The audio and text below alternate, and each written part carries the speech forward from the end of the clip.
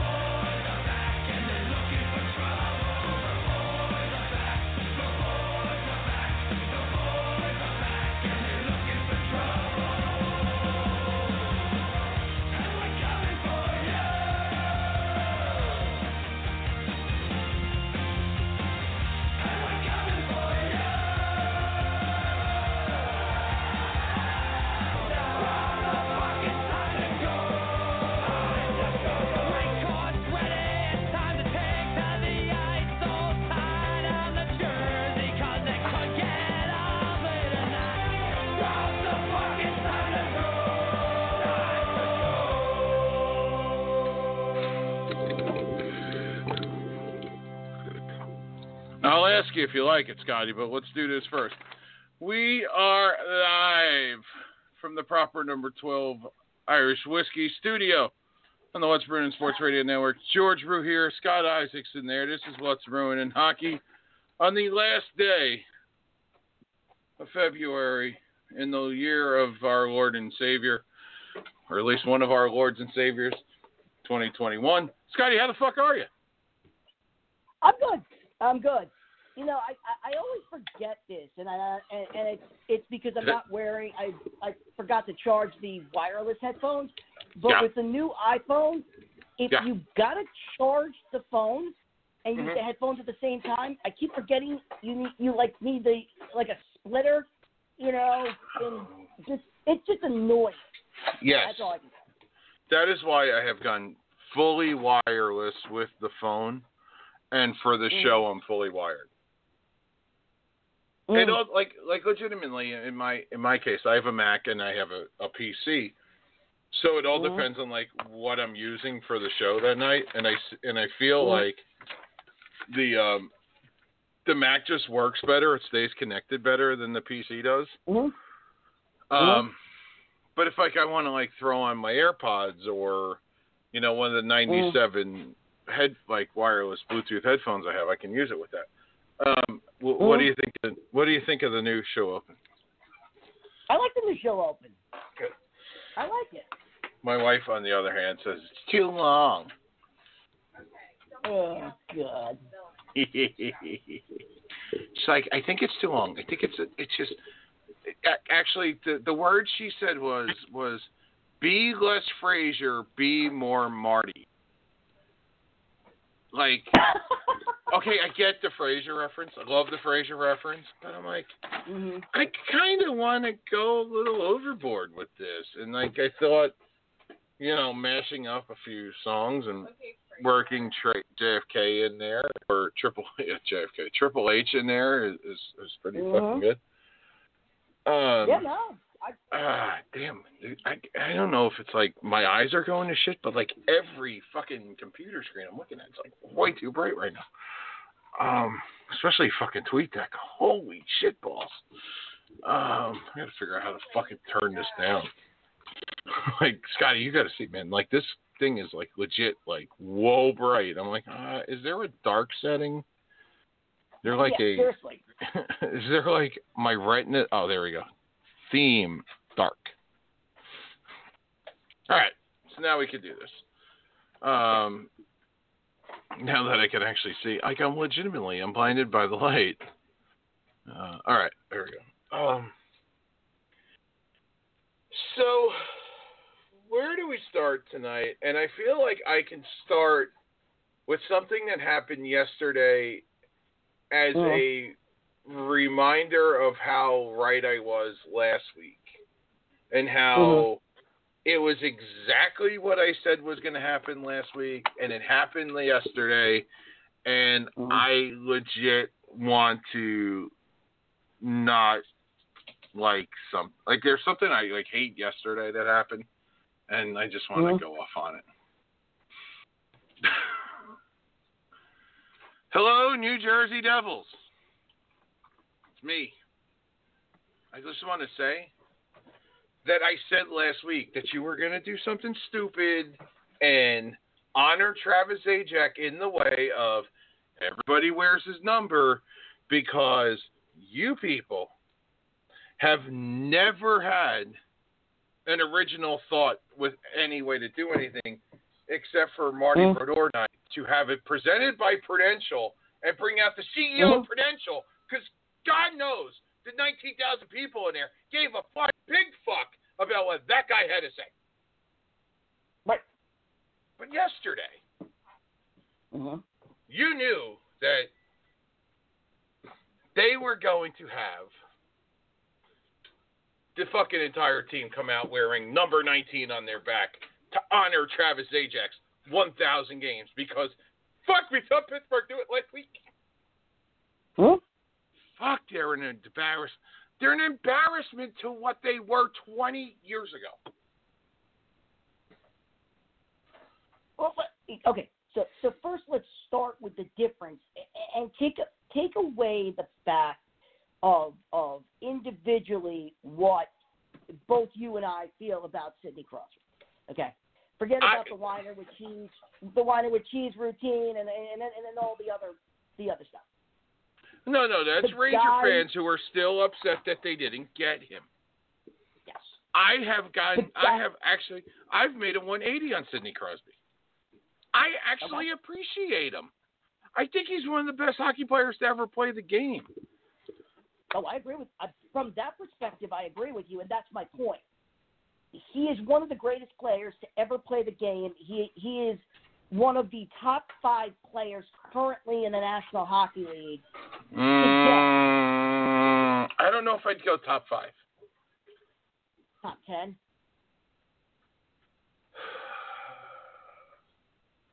You're actually going to ask me to think about this. Yeah, what do we consider? Do we consider the team picture to be 20? You want to go 20? Okay. All 20, right. 25. He's definitely in the team picture. Yeah, I just think. Mm-hmm. I just think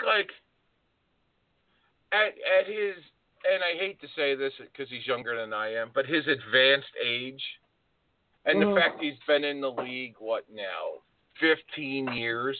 15 years, something like that, yeah. He's 33, but I can legit, I wouldn't have, it would be real easy for me to pick 5 guys ahead of him. It would be real easy for me to pick 10 guys ahead of him. 15's a stretch. 20, I definitely wouldn't be able to do. 25, he's in there. I have him between 10 and 20. That's not even saying that. I could sit there and rank them. I could just say I'll throw out 25. I'll throw out 20 names, and to me. Okay, where do we go? Would you take him above X, Y, and Z? We could do this. We could push this back a little bit later on if you want to and get through all the other shit. But no, continue. We could actually do this for next week's show and have a little bit of fun with it. And I could do it. I could legitimately do it now. Because don't we at some point have the NHL trade deadline coming up? Yes. April 12th. Oh, we have time for that. But here's the thing, Scotty. Unless one of us writes it down now, we're going to forget to do this next week. That's why I'm saying we'll do this in the second half of the show. But no, good idea. Okay. Because you know us. Back to the original point is that Crosby is he is one of, you know, he's in the team picture for top 20 players in the league. What he's meant in the league, he saved the franchise in Pittsburgh, blah blah blah blah blah, all that other stuff. He deserved that. Yes. Show me where. And he's the first person in the history of the Pittsburgh Penguins to do it. Right. Okay. Show me where Travis Zajac even deserves to be in that class. I said to my wife yesterday, and I'll say it to your wife too, because your wife's a Devils fan as well. Mm-hmm. I'll say it to both of you, and you both know the game pretty well, so I feel comfortable saying this. Will you stop rooting for them when number 19's up in the rafters before number 15? And not Jamie Langenbrunner's number 15 either. Because I'm sure they would do that ahead of John McClain, because we fucking still don't understand why we hate John McClain in this ownership group, because we don't know why we hate John McClain, and we don't understand that John McClain means more to the Devil fan who actually still goes to games than most of the other, than legitimately 3 of the other guys up in the rafters. To me, John McClain means more to the Devils organization, and I hate to say it, he's a good friend, and you know he's a good friend. He means more to the Devils than Ken Danico does. He means more to the Devils than Patrick Elias does, and he sure as fuck means a lot more to the Devils organization than the guy who did not want to be there. The New Jersey Devils have 5 numbers retired. 5. 5. They're 38 years old. What the fuck are you, the New York Yankees all of a sudden? I get Brodeur. I get Niedermeyer. I get Stevens. I kind of get Danico. Right. I don't get Elias.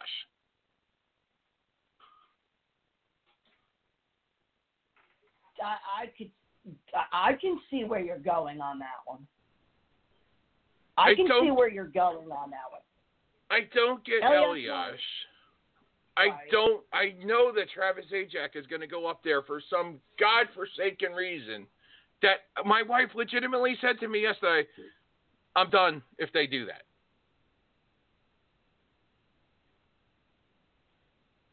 Like, the fact that John McClain's not in the Devils' Ring of Honor is embarrassing. Yeah, it is. Look. Let's not go there. Let's not go the fact that the guys who have left New Jersey and crossed the Hudson, and you know what I'm talking about. I'm talking but about it's not. I'm it's talking not about like McClain. Driver went straight there. You jettisoned John McClain to San Jose because you were because Lou didn't like the fact that he said, "Could you please start not fucking dicking people over?"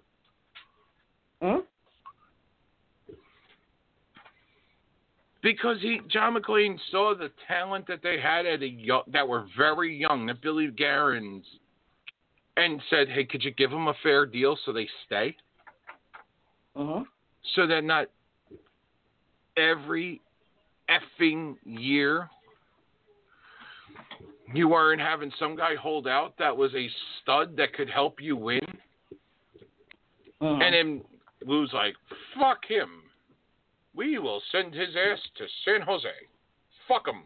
And then we will get pissed off at him when he comes back. Yeah.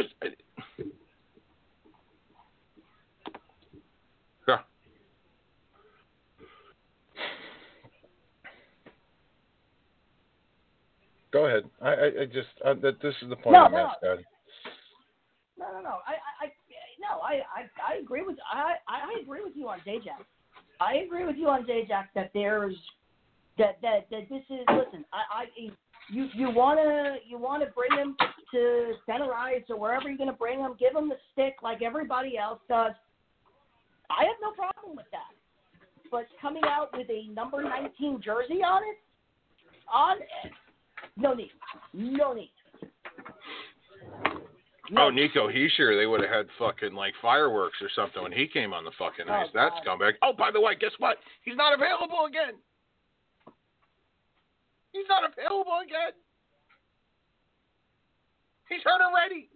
You just put the fucking C on him. He's hurt again. And Kyle Palmieri's going like he's Denny Lemieux in fucking Slapshot going, trade me right fucking now. Get me the fuck out of here. I don't care that I'm home. Get me the fuck out of this place. Because there's no way, unless you're dopey fucking Sammy Button, that you want to play for this team. There's no way if you're a veteran you want to play here. It's so poorly managed. It makes Scotty like the fucking anger in me towards the Devils organization, a team that I grew up rooting for, a team that I played on the ice. I've been in their locker room in the old place. The fact that they're this, my fucking mind is blown. How fucking far are they fallen? They're a goddamn disgrace.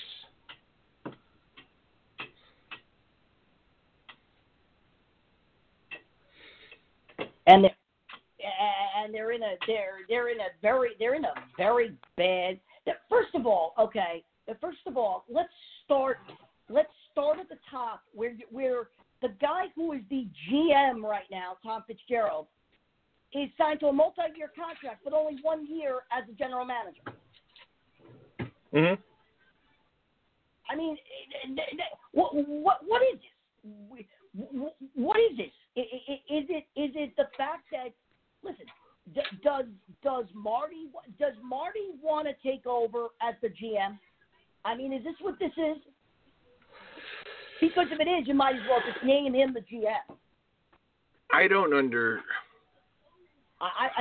doesn't make any sense. It doesn't make any sense for me. To me, Fitzy did such a great job at the deadline last year that he deserved the job. Like the fact that he said, and he didn't like what Reece Shero did. And it was funny. I had this conversation today with somebody about another former Devil who just cleared waivers, who could probably help the Devils out, now and could have that year they made the playoffs, because they don't number one fucking center that they traded away for Sammy Vatanen, which then led to the worst trade the Devils have ever made because they needed a fucking forward who could score that they traded away for Sammy fucking Vatanen. I thought Fitzy did a great job at not trying him. Palmieri last year in saying the fact that, hey, look, he's a guy we want to build around. He's a great leader. He's this, he's that, he's that, And it's like, oh, you said the wrong fucking thing in this ownership group's face. Like, oh, wait, you mean the guy who's from New Jersey who grew up coming to Devils games, the guy who, I don't know, there's pictures of him and Zach Parisi on the bench when he was in hh school in New Jersey, and the team he played in high school for in New Jersey plays at a practice rink. You mean it could be like Todd Frazier, Derek Jeter? We could have that fucking picture?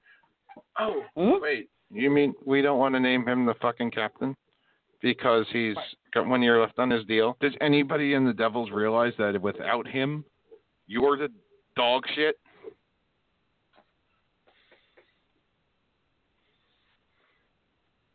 They're in a terrible position. They're in a terrible position. They're in a position that I don't envy being. Because if you manage to make the playoffs, which I don't think they will. I still don't think any. I'm now coming to the realization that one of the 4 New York area teams can make the playoffs, and that's the Islanders. And that's the Islanders. Yeah.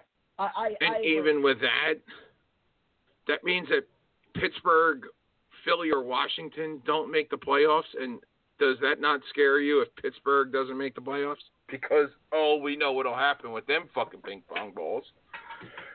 Well, listen. The problem in Pittsburgh is they've gotten old.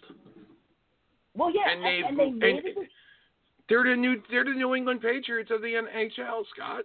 There's no other difference. There's no other way to say it. They're the Patriots.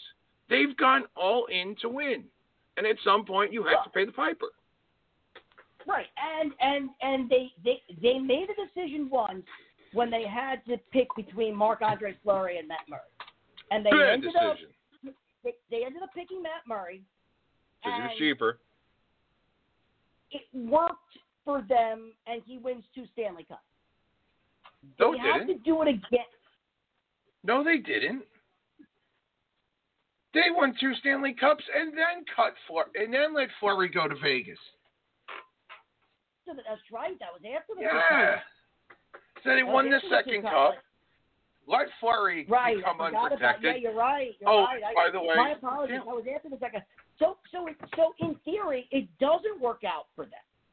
Okay? No, it didn't. Then they go and make the same mistake, sending the veteran goaltender to Ottawa and trying to win with Tristan Jarry and Casey DeSmet. And what have I said, George, time and time again? Goaltending in this league. See Tampa Bay and Andrei Vasilevsky. Exhibit A. You need a one. No. Makes up for a lot of mistakes. Well, here's the thing, too. No, it does. And Tampa Bay, to me, is the wrong example to use. Tampa Bay finally learned that you need grit and not skill. Because they play with sandpaper now. That's true. Right? So they play with sandpaper. Teams, you need sandpaper. You need 2 number 1 goaltenders is what teams need to start to realize. And that's what Boston's realized. But Jarro Halak blows in the playoffs.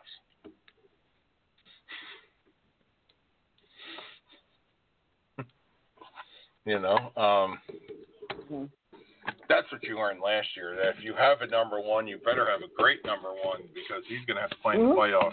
And you better pray that said number 1 doesn't come into the second part of the season training camp out of shape so that, a large individual who's a goaltender doesn't come out of nowhere and takes the job and then lose in 5 games in the Western Conference Final.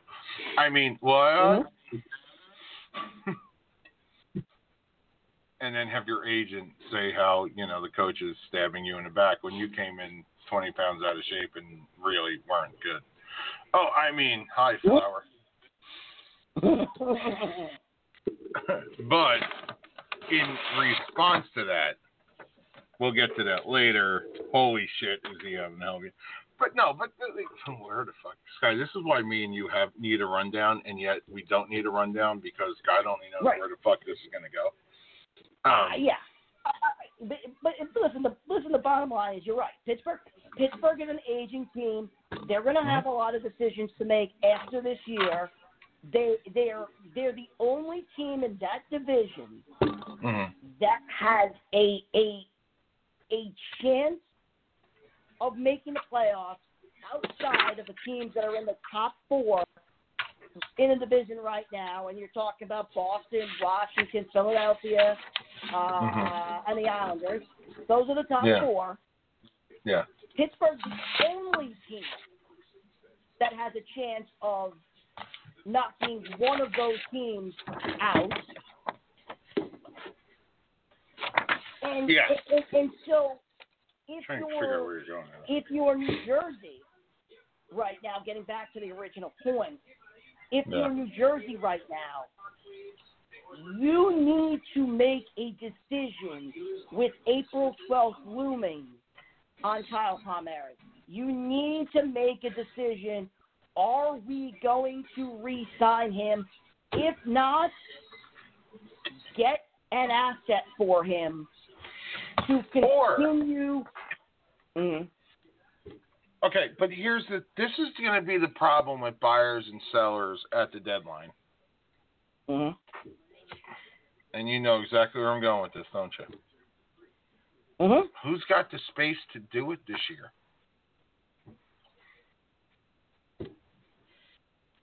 Who's not taking guys off of their look, to make any major deal this year, right? You're going to have to make trades off of your 23-man roster. Because you're gonna have to keep salary. Yeah, Like here you go. Florida has $3 million of cap space. Carolina has 2. Columbus has 1.9. The Bruins have 1.9. Arizona's got 1.6. I don't think they're in the playoffs. Vegas has 1.1, and that's because Braden McNabb was on LTIR. And oh, by the way, they should have. I feel like 2 weeks ago I said the Golden Knights should have put Robin Lehner on LTIR just for the salary cap room. Yeah. The Blues have 966,000. The Flyers have 648. Calgary and Toronto are both over the cap by $1 million. There's nobody from Anaheim down. So you have 9 teams that are under.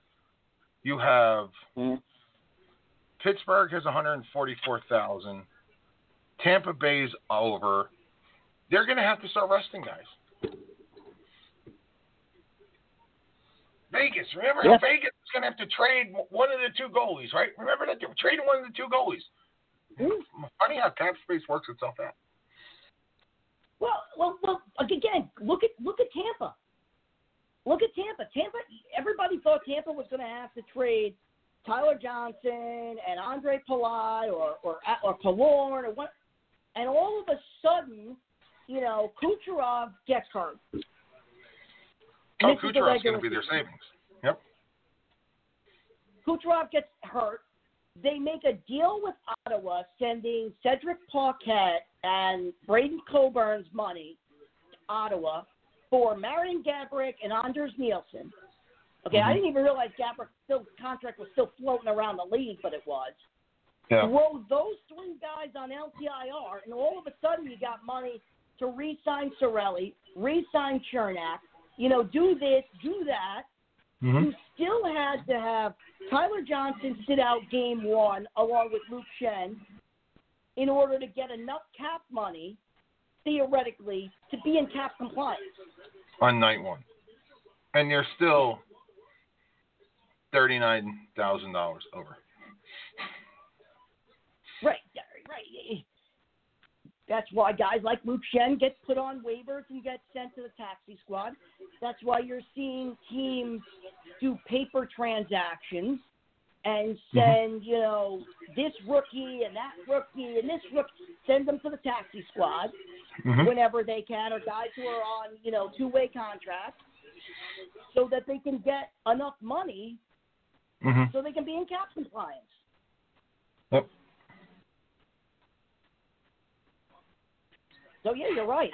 I don't know who's going to have money to make deals at the deadline, unless these teams that they're dealing with are willing to take bad contracts off their hands or eat salary money. Yeah. And I don't even think the NHL lets you eat salary cap money to affect the cap. I believe you're allowed to retain 50% or 25%. I don't know exactly what the number. You're allowed to retain a certain amount of salary. So, that's what's going to have to happen. So you're going to be the team dealing, for example, dealing Kyle Palmieri to Vegas, for example. just throwing out a date. Oh, hold on. I mean, Hold on. Let me pull this out. so you're going to have to take a bad contract from Vegas. Vegas doesn't have any bad contracts. Vegas' worst contract's Nick Holden. Legitimately, that's their worst contract. You're going to have to take a bad contract from Vegas, possibly with years on it. Okay?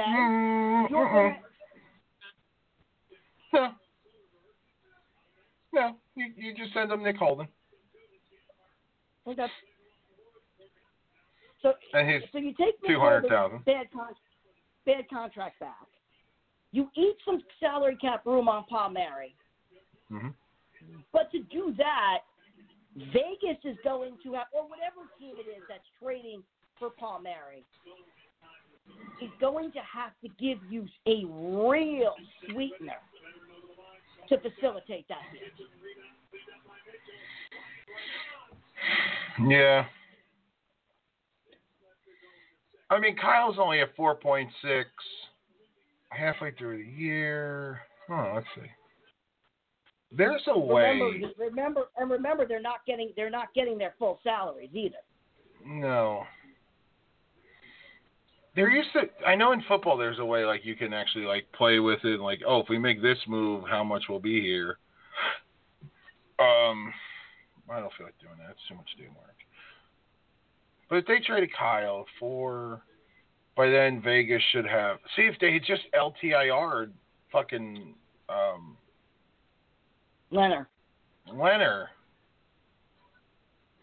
that would have saved them so much money. Right. If that was the potential deal to be made, you wouldn't even have to worry about it at that point. Mm.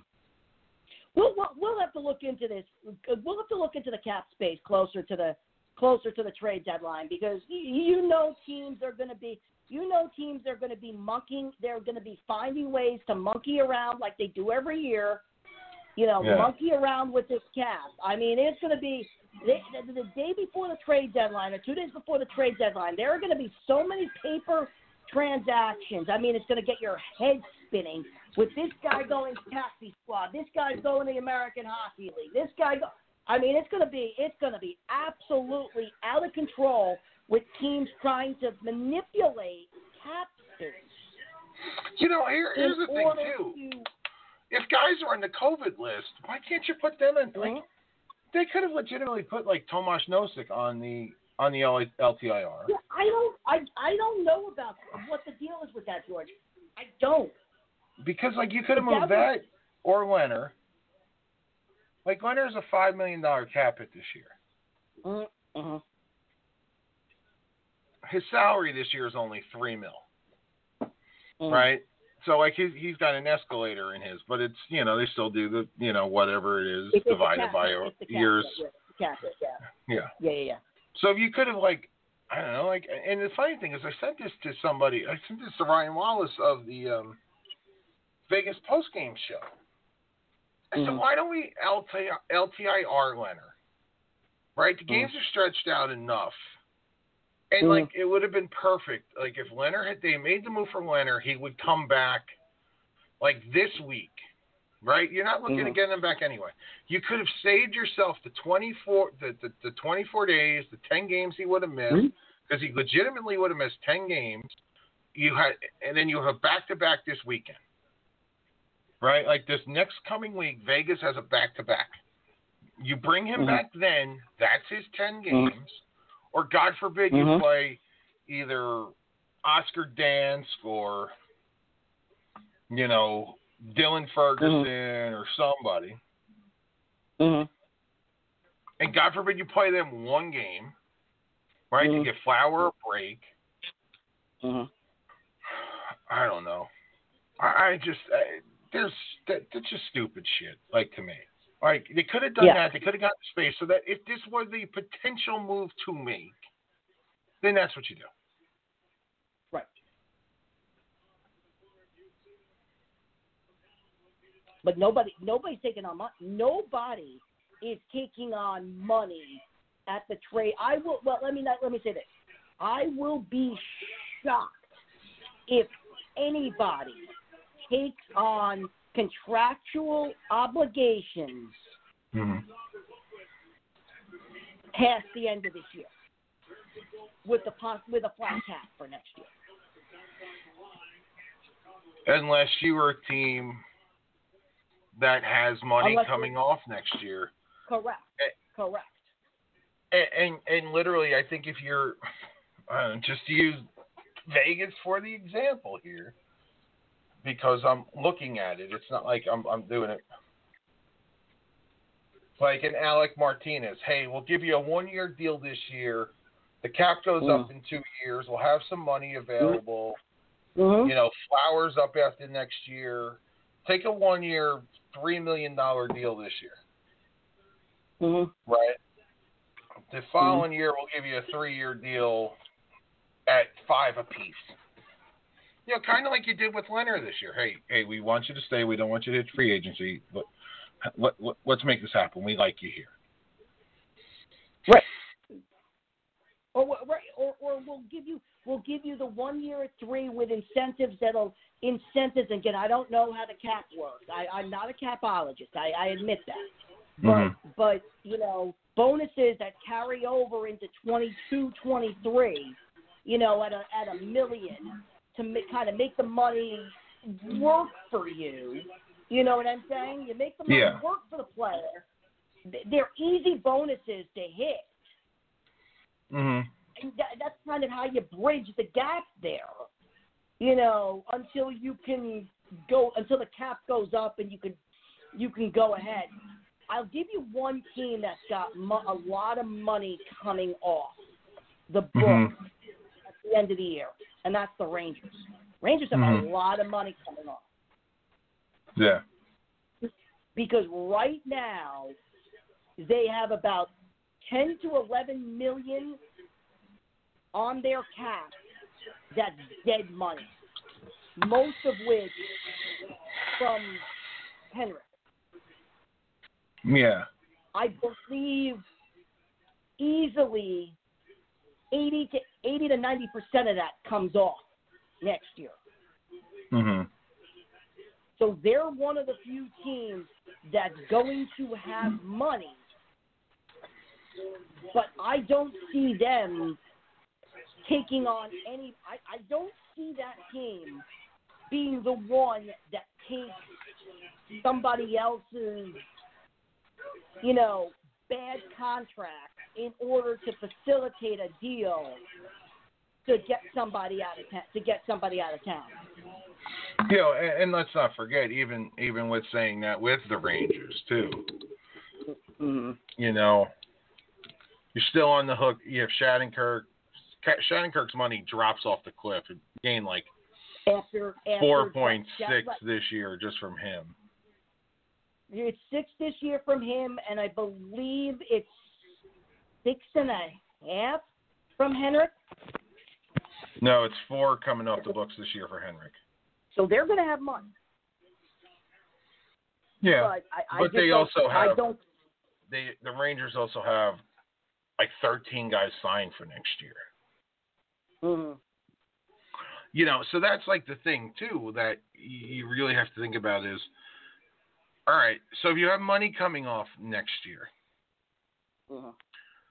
what do you have to do to field the roster? You know, but you know, like you said, that's something that we could legit.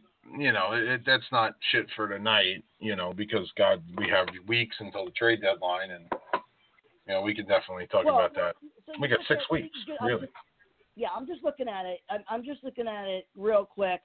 Unrestricted is Phil DiGiuseppe, Johnny Brosniak, Jack Johnson, and then you have to re-sign at the end of the year. You have to re-sign Libor Hayek if you decide you want to bring him back. Ryan Lindgren has to be re-signed. Oh, thanks for bringing up Lindgren. Brendan Smith and Jack Johnson are going bye-bye. You have to re-sign Shesterkin. And you have to figure out what you're going to do with Buchnevich. And let's not the forget, other guys, And let's not forget, this is an expansion year, and what are we going to do with who teams are going to make available for Seattle? Who are you going to protect? Like, that's even, I mean, we're now putting the cart before the horse here. Right. We can definitely look at that in a couple weeks. But. Yeah. Real quick, you have compliance buyout money coming off the books for. Well, Brad Richards is up. You have $300,000 coming off the books for Ryan Spooner. You have Shattenkirk going from $6 million to $1.4 million. So you gain about, and then you have Lundqvist going from 5.5 to 1.5. So you get about, you're right, about $4 million savings. So you get about $8 million worth of savings there. Yeah, where, like a team like Vegas, they have Dylan Coughlin's an RFA. I think it behooved them to sign him because he's pretty fucking good. Alec Martinez is UFA. That's going to be called creative cap. Yeah. I mean, you look at it, just real quick, you look at a team like Tampa, you got Coleman and Barclay Goodrow who are unrestricted free agents at the end of this year. Cal Foot's restricted. Curtis McElhaney. And Vinny. Yeah, no money. They got no compliance buyouts right now sitting there. Yeah, so, Vegas has one in Tomas Tatar, who was the worst trade in their history.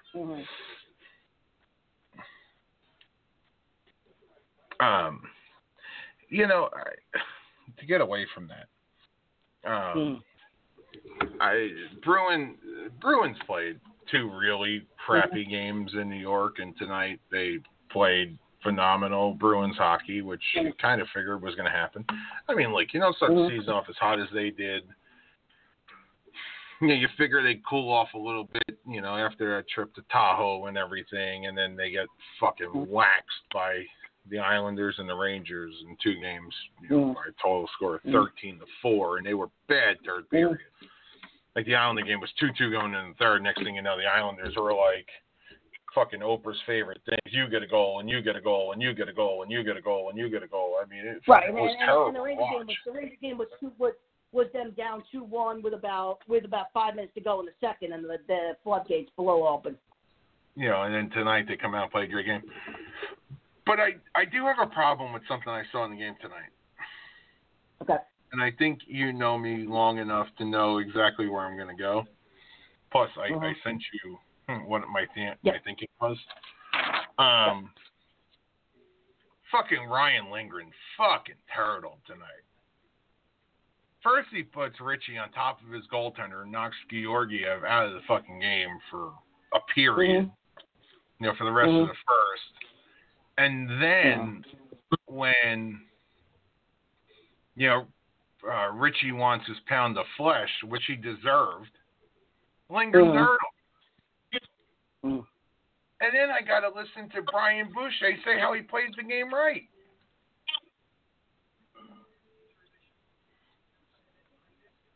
I'm sorry.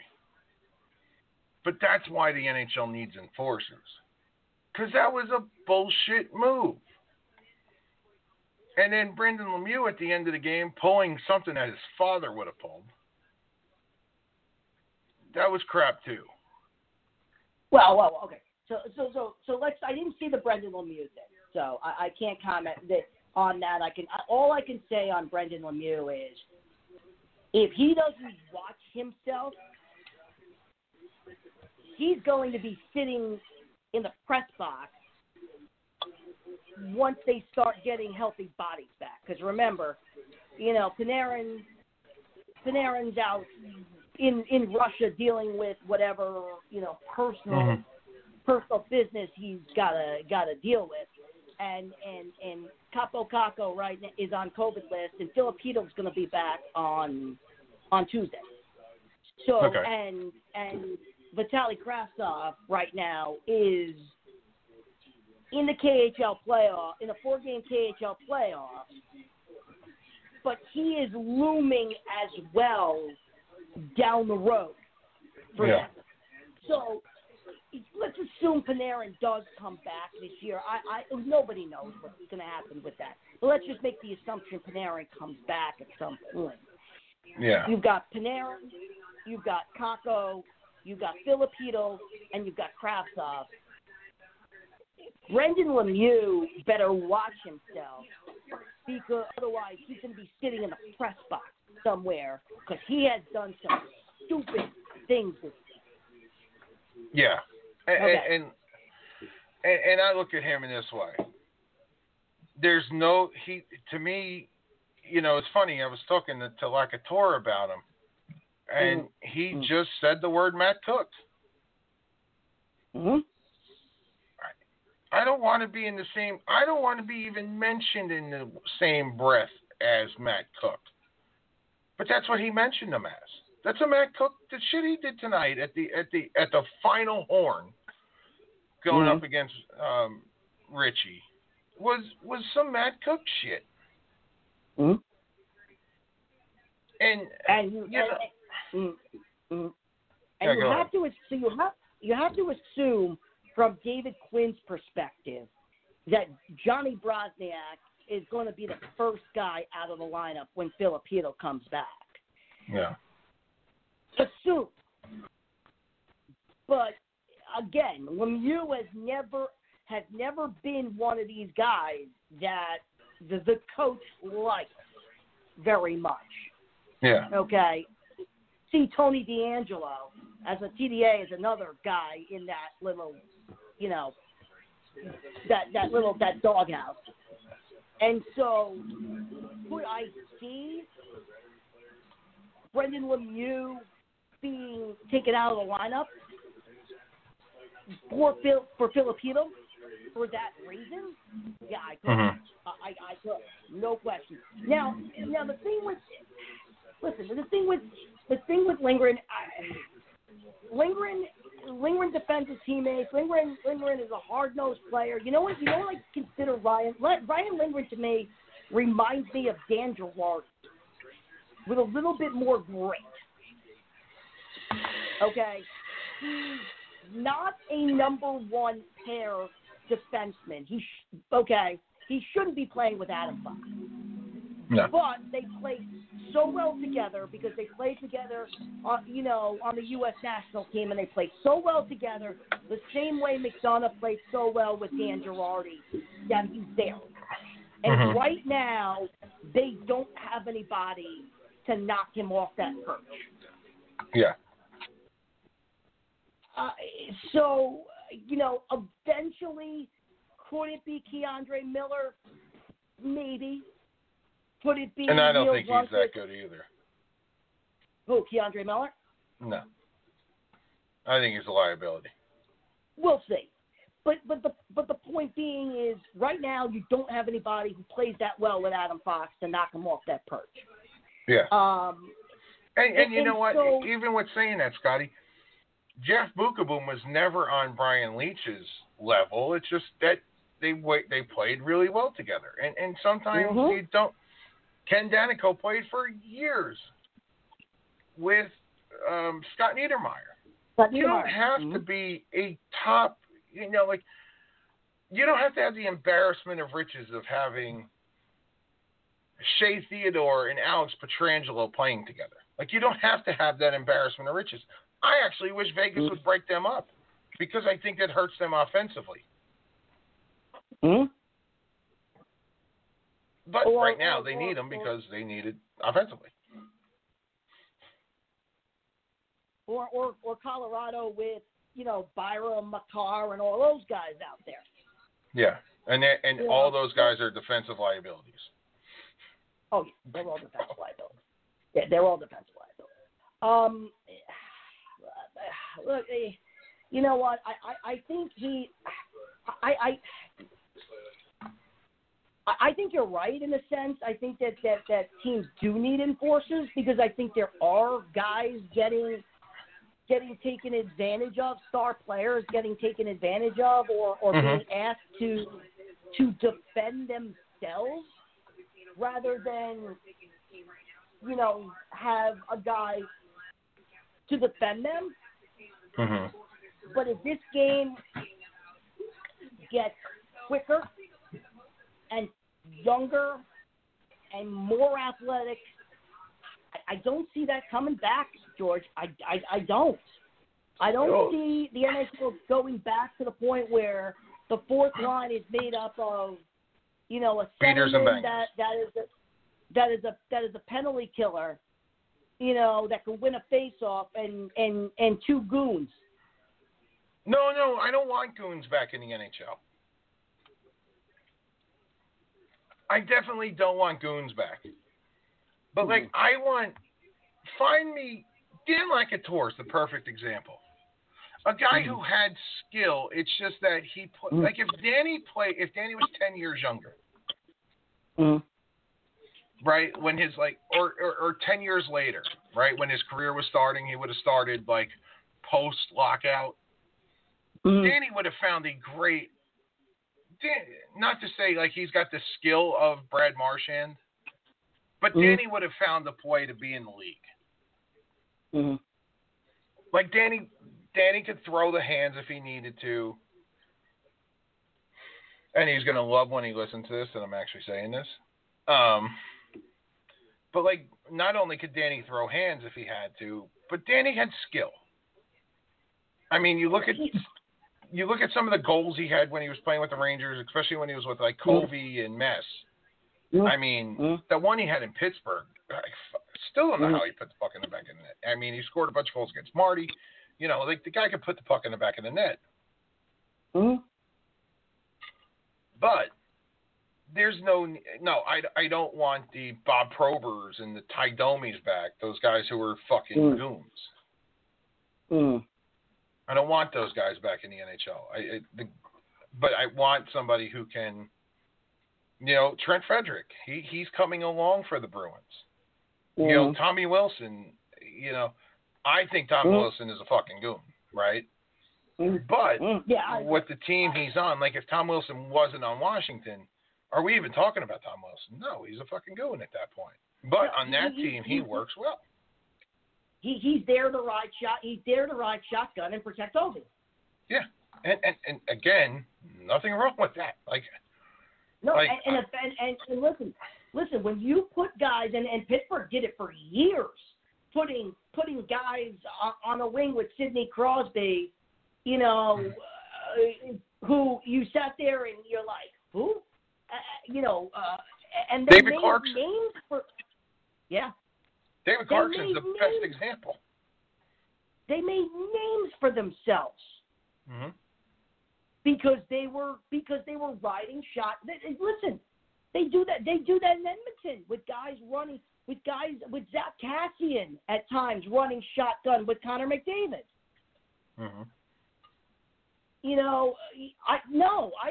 agree with you. You've got to have guys on your team who can play the game, who are versatile in the sense they can score an occasional goal. Maybe they can kill a penalty for you. Maybe they're big enough you could put them in front on a power play, on a second power play unit. Brian Boyle, I'm thinking about a guy of that nature. And when they're needed to, they can play the physical aspect of the game. Because the physical aspect of the game has gone away. Yeah, and it's almost like, and you know what, the other thing I don't like, and we're coming up to the top of the hour, and, we got to run out or whatever they call it in radio. And the thing is, what drives me nuts watching games is the clean check. Oh, I didn't like the clean check, so I'm going to drop the gloves. You look, it's fucking stupid. It really is. All right. Hour went quick. We'll be back with more of What's Brewing in Hockey right after this. I want to give this to the world as a gift from myself and from Ireland. This is who I am. I am an Irishman. A true Irishman. Proper Irish whiskey. Proper 12. It's in the name.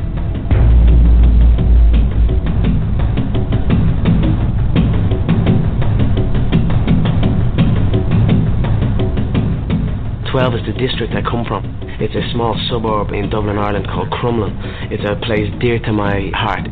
With each bottle and with each case we sell, we are going to give back to the first responders. They are the people who enter the buildings when people are running out, and that's heroic to me.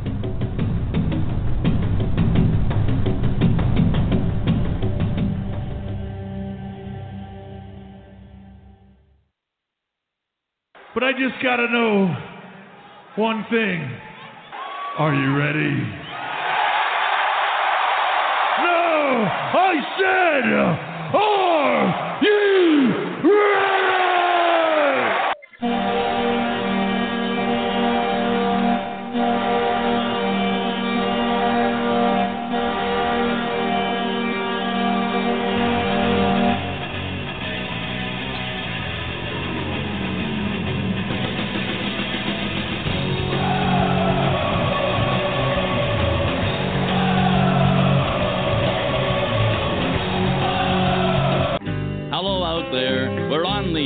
It's hockey night tonight.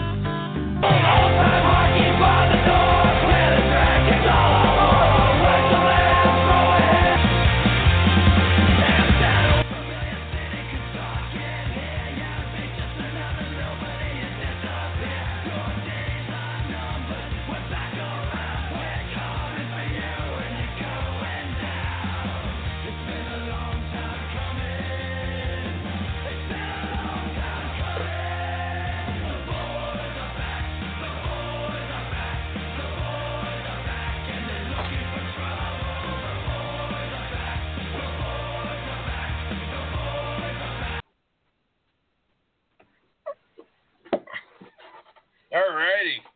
Welcome back to What's Brewin' Hockey. 563-999-3488 is the number to call. Follow us on the Twitter at WBIS Radio. Alright.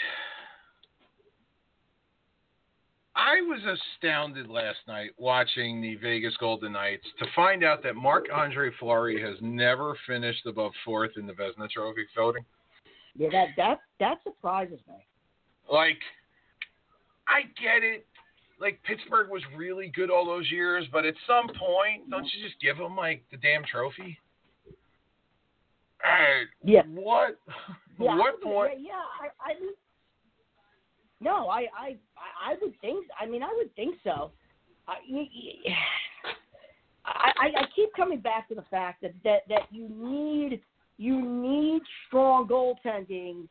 You need strong goaltending to win in this league. I mean, you're not going to beat teams in the playoffs consistently, 6-5 or 5-4. You need that guy in net that's going to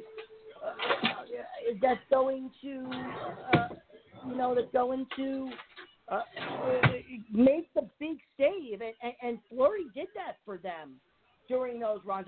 I'm surprised. I am surprised he was never finished higher than fourth in the Vezina voting. To me, it's like one of those things where I think you just need, and maybe this is the problem with Fleury, that, like, I kind of have this thing with Fleury where he's really good. Like, I'll never say anything about, Marc-Andre. But I'm still waiting for him to steal a playoff round. Like, he's yet to do that in Vegas. Like, the Game 7 2 years ago against San Jose, where the fucking tires fell off for Vegas, and, they were up 4-0, they gave up 5, and then they tie and lose it in overtime. Like, that's when all you need, in my opinion, is, as a goaltender, just make one fucking save. One save. Make one save turned the tide of the game a little bit. You know, San Jose had shit goaltending for all that time. You know, but you know, they made the saves when they needed to. So, you know, that's the thing with Fleury. Like, he's always been on good teams. It's like it's always easy to overlook him, especially in the Pittsburgh years. That first year in Vegas, I don't care what anybody says, he should have won it. The second year in Vegas was the year he came in fourth. Now I don't think he'll ever win it because it's Vegas. That first year in Vegas, there's no question. That first year in Vegas, he should have won it. I mean, let's not forget the fact that he missed like 2 months of that year. Like, that's what a lot of people forget. Like, they had PK Subban or Malcolm Subban and Oscar Dance playing goal for him, and and they were still where they were. And that's again, that's the problem with, you know, that's the problem with guys like Fleury. You know, some of these guys who've never won the Vezina or never come in high enough in the Vezina voting because of the simple fact that they get hurt, and it's a regular season award. So if you miss 2 months of the regular season, you're just not going to put the numbers up. For example, just give an example. Last season, you know, a guy like, for example, Igor Shesterkin, who came in and was 10-2 and what, you know, the 920. 35 goals against or whatever, the save percentage and the goals against or whatever, never played enough games to come close to getting consideration for the Vezina. Yeah. And that's the problem is, you know, if you look at it, these guys, they have great postseasons, but it's not a postseason award. Yeah. And they have great regular seasons numerically, but then you realize they've only played 35 games, and that's not going to be enough. Yeah, 35, 40 games, yeah. Yes. It's not going to be enough when, you know, you got a guy, and it wasn't him at that time. But if you're talking about, for example, this year, you can't compare a guy that played 35, 40 games with a guy like Vasilevsky, who's going to play of the whatever amount of games, 56 games we're playing, who's going to play 50 of them. And you know what? I don't know if that's the greatest thing either, especially this year with the compressed schedule. It's not like you're playing 70, you know, like that year Marty played 72 or whatever, 78, whatever the fuck Marty played that one year. And, you know, played a lot of back-to-backs, played a lot because they just didn't have anything with them. You know, like, I think the way the league has gone now to where, you know, everybody's got a 1 and 1A. You know, I kind of look at, like, Vegas and the fact that, yes, you know what, right now, with the fact that I think Flowers he's played like 7 straight games. I think he's played like 12 of the games that Vegas has played. Vegas played whatever many games they played. But right now, I would think that Flower just, you know, number-wise, wins-wise, GAA-wise, save percentage-wise, I would think that Flower should be in the lead, but we know they're not going to give it to Vegas because they play at 10 o'clock at night, and the boring fucking hockey media doesn't watch them enough. Well, that is, George, listen, there is no question that there's no question that there's an East Coast bias in all sports. Let me rephrase that. In baseball, in basketball, and in hockey, there's an East Coast bias when it comes to those awards. Yeah. That the media that votes for those awards, a large percentage of them are East Coast media, and they don't stay up, you know, till 1 o'clock in the morning or you know, 12:30 in the morning watching things. Or they cover a bad team, and, you know, when the bad team plays, you know, a good team, you know, like, how many times you see where, like, New Jersey plays a team and they play their backup goaltender? Mm-hmm.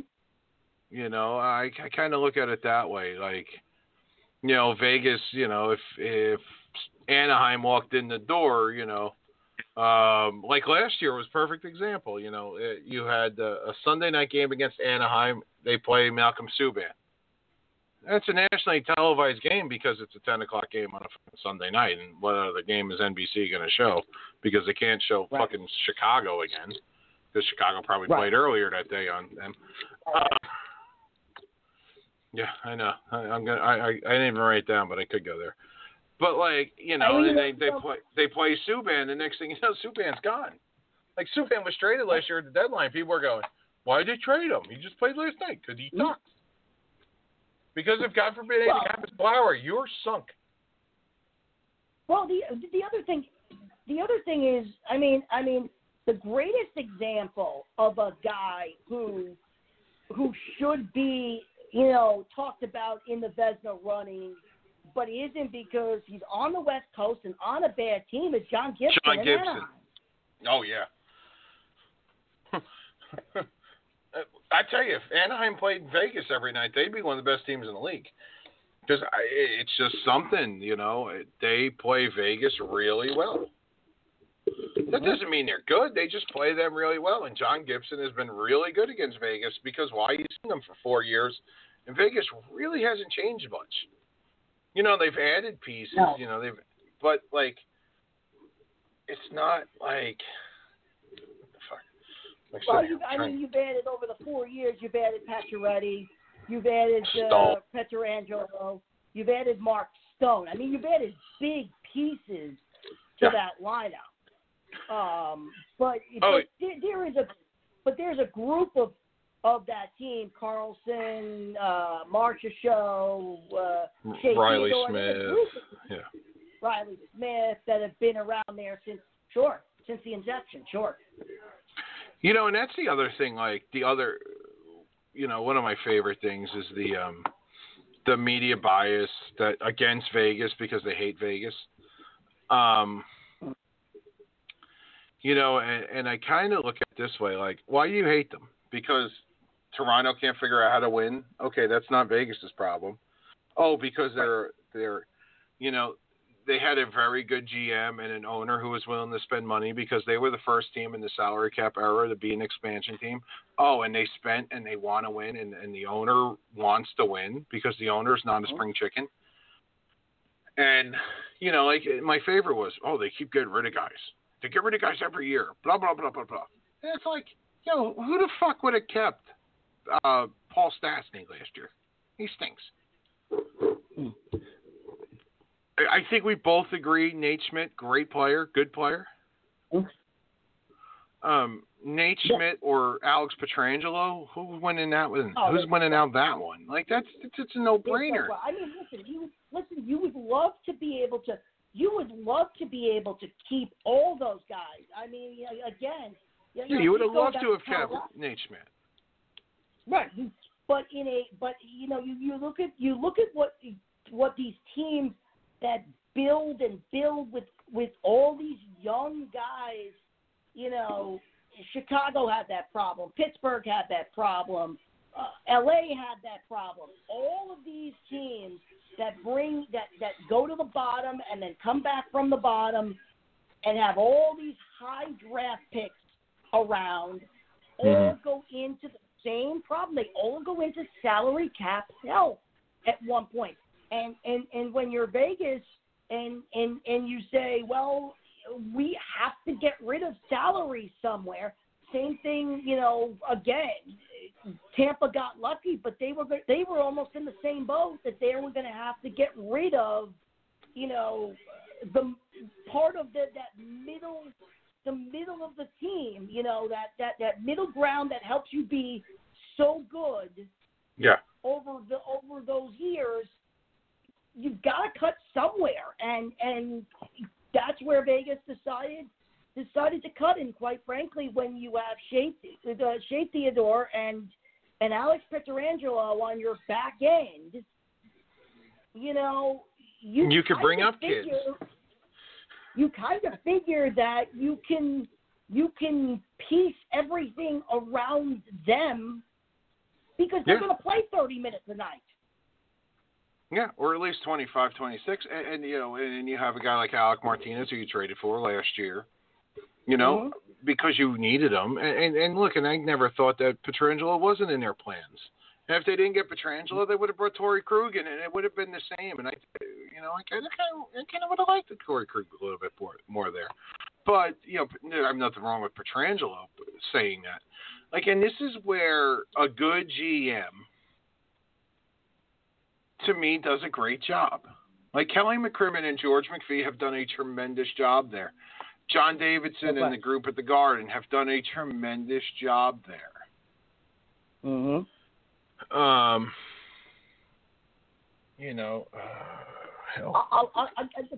argue with you. I'll argue with you on the group at the Garden on one thing. They've done a great job of assembling the team. They've done a terrible job behind the bench. He's awful. I don't have as big a problem with him as Ranger fans do for some reason. Mm-hmm. I don't know. I don't watch them every night. Like I watch them when they're playing. He reminds me of Tom Rennie trying to become John Tortorella. I could probably get Lacatore on to tell stories about that. I mean that's what he reminds me of. He's trying to be a hard ass, but he's not a hard ass. And as I said, and I'll get off this as I said last week, the guy that kept this group together is no longer there. So the guy that the head coach basically, and I understand about how he was playing and all this stuff, but the guy that the head coach basically buried in oblivion for Alexander Georgiev and then Igor Shesterkin, but who kept the team together. Yeah, is no longer there. Okay, is no longer there, and you're seeing the ill effects of that. And until you get rid of the guy that the leadership group of this team, and I really believe this, George, I really believe the leadership group of this team wants this coach out because of what he did last year to Hank. Until you get that done, if you're Jeff Gordon and John Davidson and Chris Drury, there's no leadership group. There's no leadership.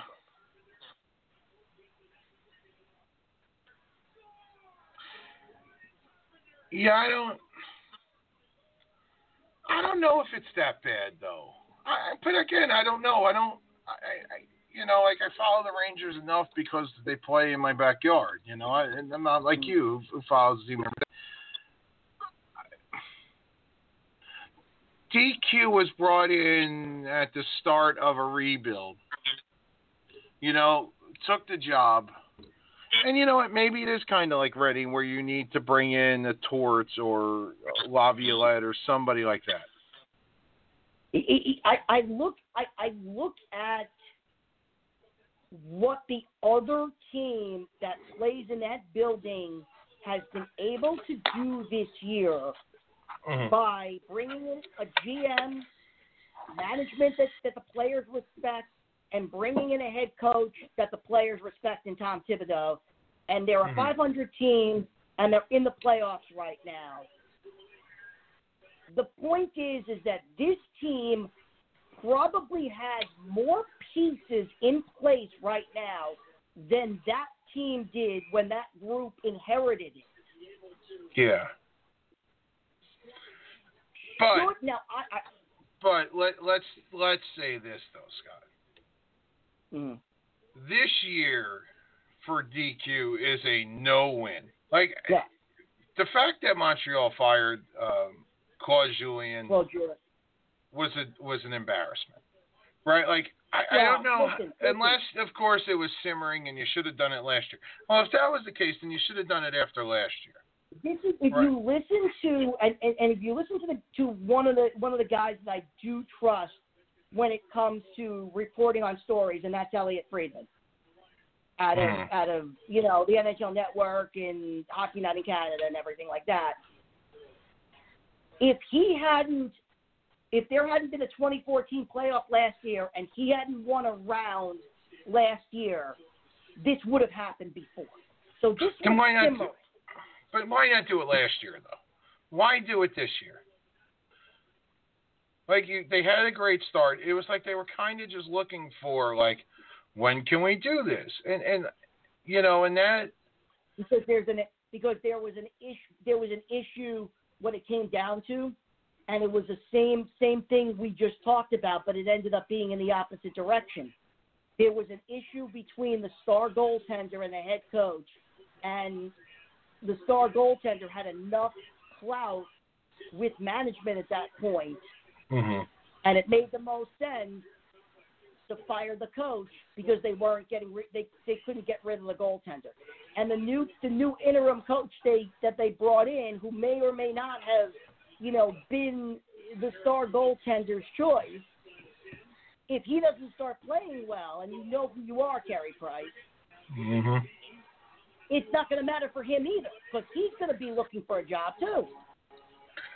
Oh, by the way, congratulations to Patrick Kane on scoring his 400th goal in the NHL. He scored 400 times. Okay. He just got it. I'll tell you. You look at certain teams, and Chicago's one of them. You look at certain teams, and don't get me wrong, Chicago. I have a feeling Chicago's going to make the playoffs this year, probably by default, probably by the fact that the rest of that division stinks. Is just so bad. When you get by Carolina, Florida, and Tampa, everybody else stinks, and Chicago's playing the best of all of that group. And here's the funny thing, and I guess you saw the note I sent you. Congratulations, Dallas. Welcome back to Earth.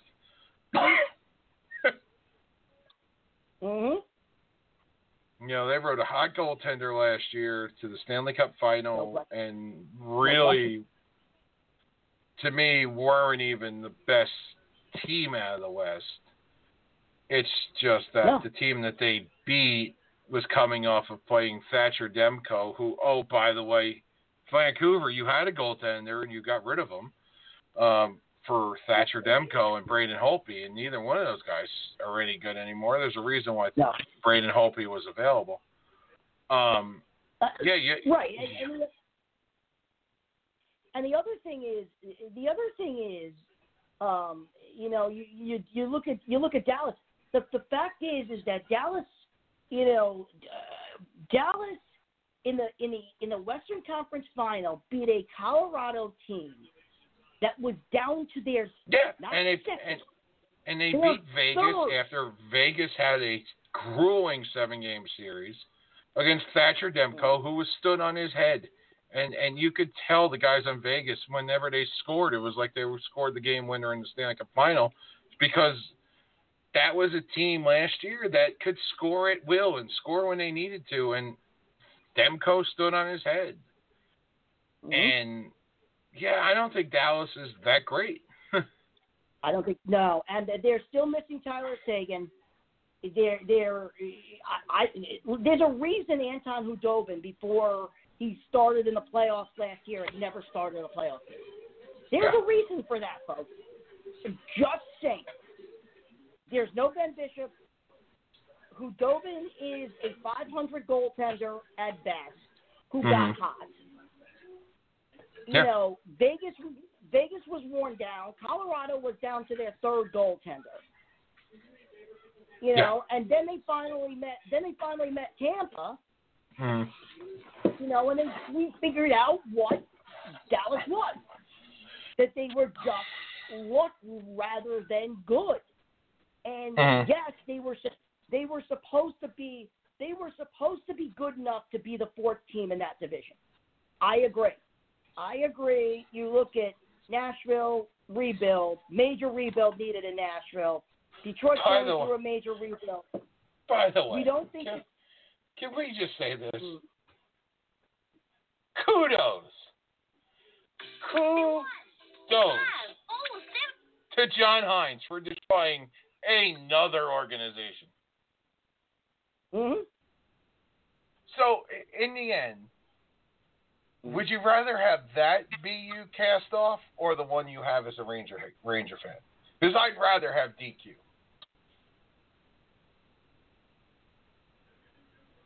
I'd rather have DQ than John Hines, but that's not saying a lot. No, it's not.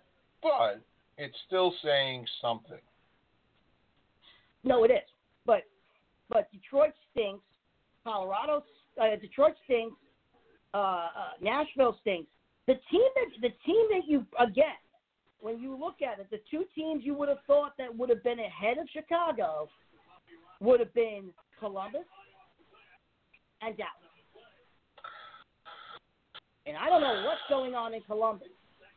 Oh, we both know what's going on in Columbus. Oh, yeah. It is, the head coach has definitely worn out his welcome amongst the players. Like, the fact that the organization sided with the head coach over the player in Pierre-Luc Dubois. And then the head coach gets Patrick Laine and immediately benches him. What is an organization do you go, fuck, what are we going to do with this asshole? Because to me, it's fuck, what are we going to do with this asshole? That's another one. That's another head coach that I believe.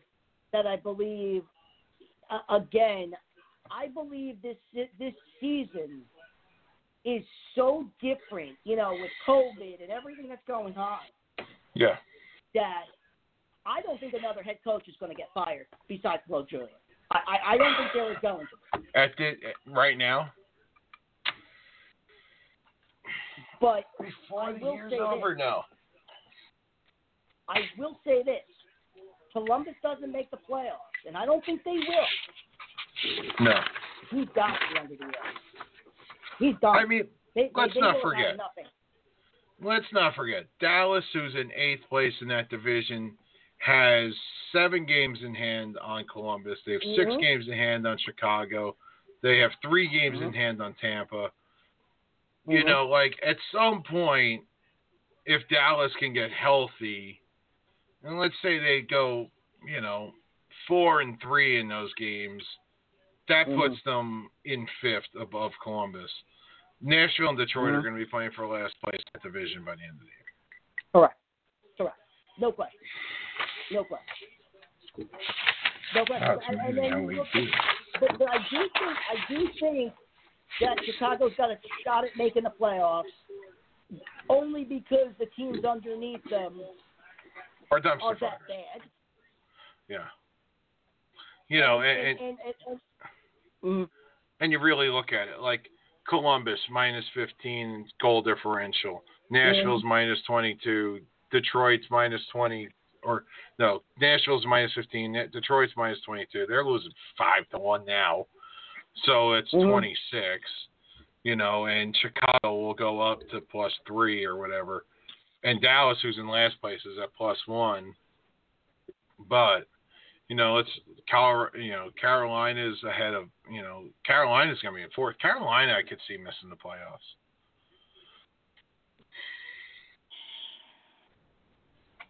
Which then brings me to the worst fucking division in hockey, and that's a stupid Scotiabank North Conference, where Edmonton's in 2nd just by attrition because everybody else stinks. Yeah, well, listen, Edmonton's in 2nd because they're getting a lick of goaltending and they have two of the top 5 players in the NHL, and McDavid and Leon Draisaitl. Yeah. Okay. Toronto's going to take that. Toronto's going to take that division and run away with it. There's no question in my mind. They're going to run away and hide. And here's the sad part about that. Then they play Montreal. If the season ended today, they play Montreal. Yep. Boy, that could be a series. Yeah, there is a chance that Toronto does not get out of the first round again this year. That could be. Pittsburgh is like 2 points behind Philly, but Philly has games in hand on everybody. Pittsburgh has games in hand on its leaders. And then you look at the West, who everybody has to play games, except for Arizona and Anaheim somehow are the only teams that haven't gotten the COVID yet. Here you go. The games played leader, okay? So Toronto, that entire Scotiabank division, Montreal and Winnipeg have 2 to 3 games in hand on Toronto and Edmonton. In the West, Arizona, Anaheim, and St. Louis have played 21 games. Mm-hmm. Okay. That's the most in that division. In the East, the Islanders and Washington also have played 21, and in the Central, Columbus and Detroit have played 23. Again, the thing about the Canadian division is Ottawa is exactly where everybody thought they were going to be. They're at the bottom of the division. They're going to be good in a couple of years. Don't get me wrong. They'll be good in a couple of years, but they're not ready for prime time now. And Vancouver is showing the mistake they made not paying Jacob Markstrom. Mm-hmm. And Calgary is as big a mess as anybody. Yeah. Because they went out and signed Markstrom to particularly eliminate the problem they've been having in goal. Mm-hmm. And they're still not in the playoff spot. No. And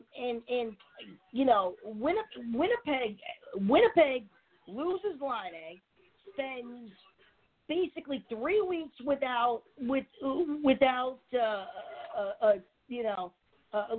Pierre-Luc Dubois, comes back, he's injured again because he was out for 3 weeks, waiting to get through COVID protocols. We all know Montreal's not that good. We pretty much know Edmonton's not that good. Yeah. I mean, that division. It's Toronto and a bunch of and a group of nobody. Yeah. But you're right. But you're absolutely right, George. Mm-hmm. I don't want to be Toronto and have to face in a 7-game series Montreal because of the rivalry aspect of it, or Edmonton because you got to spend every night worrying about McDavid and Draisaitl. Yeah. Let's see. The NHL did a terrible job of scheduling last night.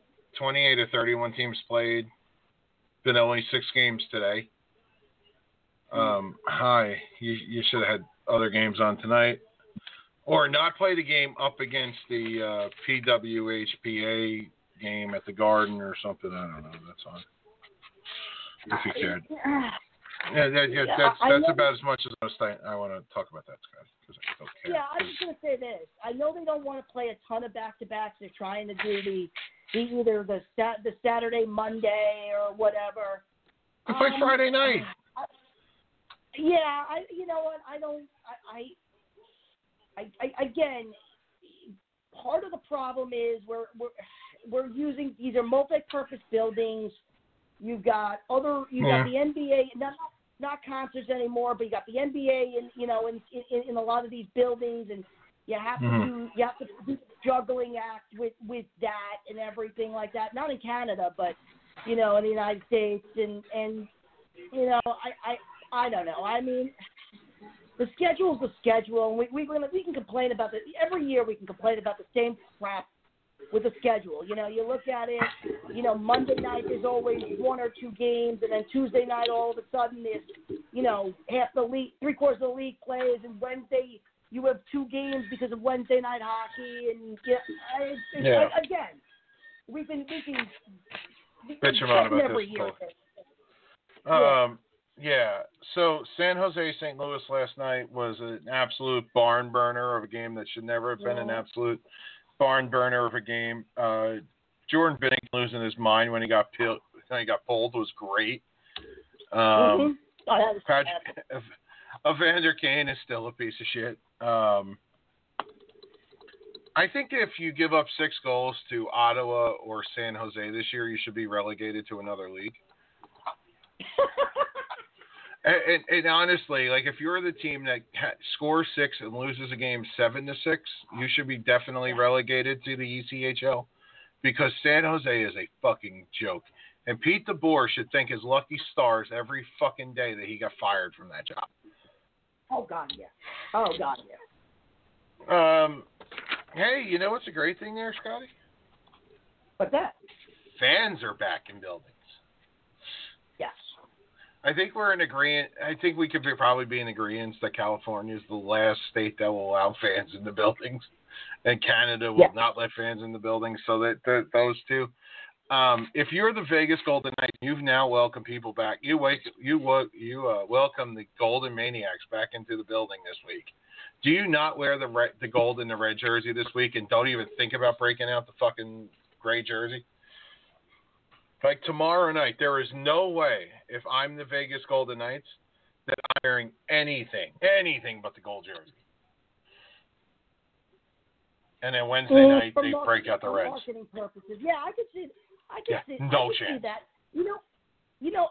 I would like to see, and I don't think the NHL will do this because I believe that teams are limited to wearing the reverse retros 6 times this year.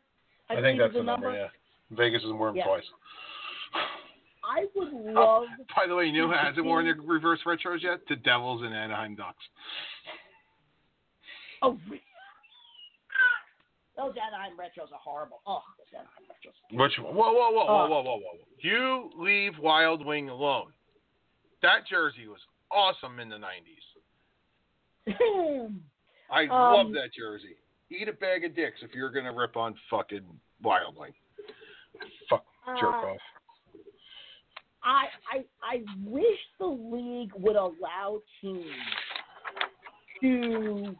And I know it has to do with the fact that some of them are white and all that. That was your fault, NHL. With the training staff, we're working with the equipment staff to make sure that that teams get the right, wear the right jerseys, especially, if they're the road team coming into a building. But I wish the league would allow teams to wear those reverse retros more. Because some of them... Oh, here's the reason why they don't do that. Because Adidas didn't think they were going to be that popular and didn't make enough. Mm-hmm. I'll leave that there and wait for your phone call. Yeah. I'll wait for you to answer on the other side. Yeah. No, and teams and Adidas and Fanatics, which is why I said Fanatics sucks on this. Fanatics didn't make the reverse retro training tops, hoodies, shit like that readily available to the mass consumer. No, they did not. The only place I saw that had a red Vegas shirt was Dick's. How does Dick's Sporting Goods get that and not like the Vegas team store? Or, I don't know, NHL shop? How the fuck does that happen? I don't know. I have no idea. And that's you know what, George? That's the problem with the way these leagues have gone, that everything is under one. That basically these leagues, these team stores are being run by Fanatics. Mm-hmm. So there is, in all honesty, there is very little difference from walking into the team store at T-Mobile Arena or Madison Oh, no, Square they Garden. run their own. Vegas runs their own. Here's the funny thing. The Vegas Golden Knights team stores, there's the Arsenal at T-Mobile Arena, and hold on. I want to get this right. The Armory at T-Mobile Arena and the Arsenal at City National Arena are not one and the same. So you can order online from the T-Mobile Arena, but you cannot order online from the Arsenal, which is allowed to order its own shit, as opposed to... It's fucking mind-boggling. Like, they make this really nice OGO backpack at the Arsenal. Yeah, the one at the City National. You can't buy it unless you go out to Vegas.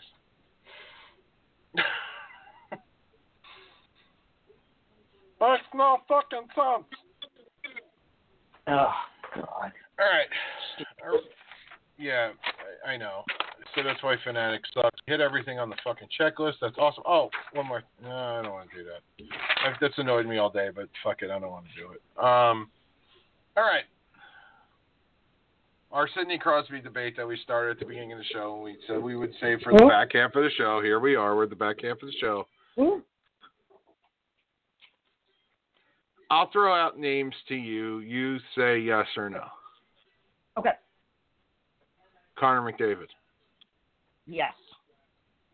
Ovi. Yes. Draisaitl. Yes. Stammer. What are we talking? Top what? Top 20? I'm saying, all right, so we were talking about Crosby, right? And I say he's definitely in the team picture. So if we're doing the team picture, right, top of 25 guys. Top 25. Yeah, top 25. 25? Right. Yeah. Yeah, because that was like a... Yeah. All right, so let's see. Hold on. Let's do this right now. CMD. Who fuck up? OV. Stammer. And then the two guys from Edmonton. Draisaitl. Yeah, I didn't spell it right, but I don't give a shit. Yeah, I didn't either. We're definitely putting Sid the Kid in there, so that's an easy one. Yeah.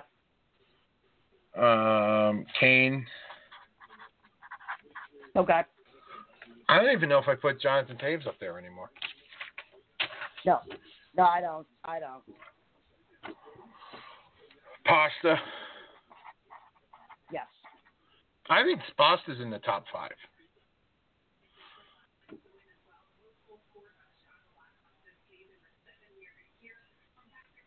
I would definitely put Pasta in the top 5. Close. Definitely close. If not there, if not number 6. 5, 6. Yeah. 6. Yeah. Close. Austin Matthews. Yes. JT. Tavares? Yeah. I don't know anymore. I'll give you a name that may surprise you, Matty Barzal. You know what? Top 20, top 25. Yes, I would agree with you on Barzal. Yeah. Stone. Yes. Devil fans would say that Nico Heischer's in the top 5. You know. God no. I just turned around like the cheapest fucking Dale Earnhardt grin and just looked at my wife, and all I got was flipped off. Mm-hmm. I don't know. Keep throwing out names. Nathan McKinnon. Yeah. Eichel. Team picture, yes. I definitely would put Sid above him. Braden Point.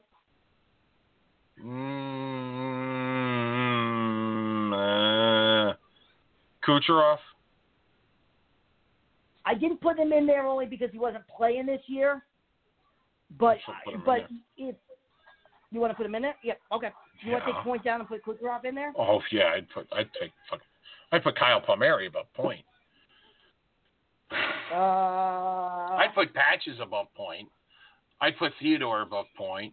I'd put Pietrangelo above Point. Mitch Marner. I'd put him above Point. That should have been the fucking line. Marshy, I'd put above him. Bergeron, I'd put above him. I got Panarin. Yeah, Scotty, I don't see what people see in him. In Panarin? I tell you, yeah, I really don't see it. I don't see it. I think Alex DeBrinket's going to get there. He's having a hell of a year. He's not there. No, yeah, he's not there yet. Sebastian Aho? Best 25 in the league.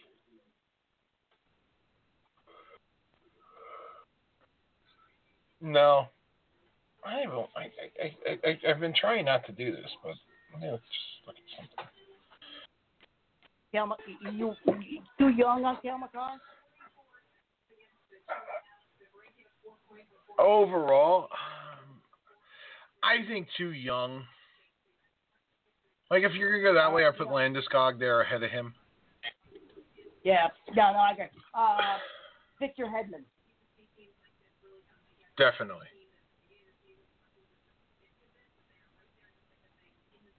Yeah, he's one of the best defensemen in the league.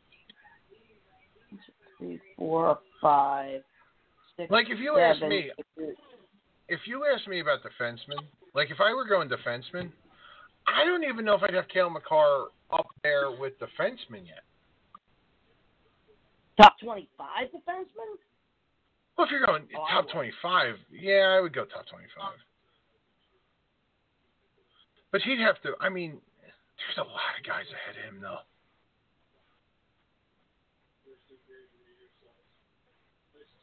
Like, I'd put Quinn Hughes up there. I didn't even start writing them. I just figured we'd start throwing guys' names out. Yeah. I got 15. Are we putting Panarin in or no? I don't see it, but I won't. That's not a hill I'm willing to die on. So we're putting Panarin in. I got 16. All right. You want to put Marchand in there? I'll give you Marchand. I don't know why you wouldn't put Marchand in there. Gives you 17.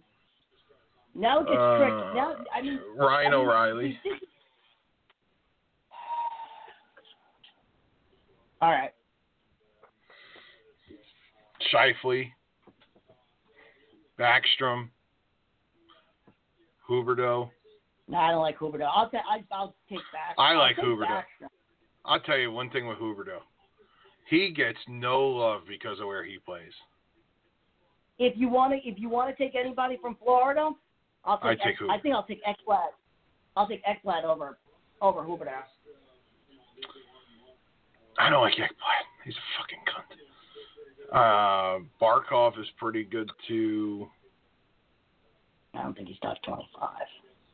No, I don't think he's that good, but I would take Huberdeau up there. I mean, you think about this year, he's over a point a game. Yeah. I mean, he's ninth in scoring right now. The only goalie I would take would be Vasilevsky.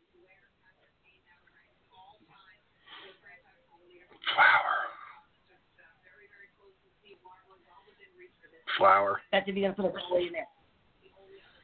I'd put Flower in there. Who you put? I'd put Flower there.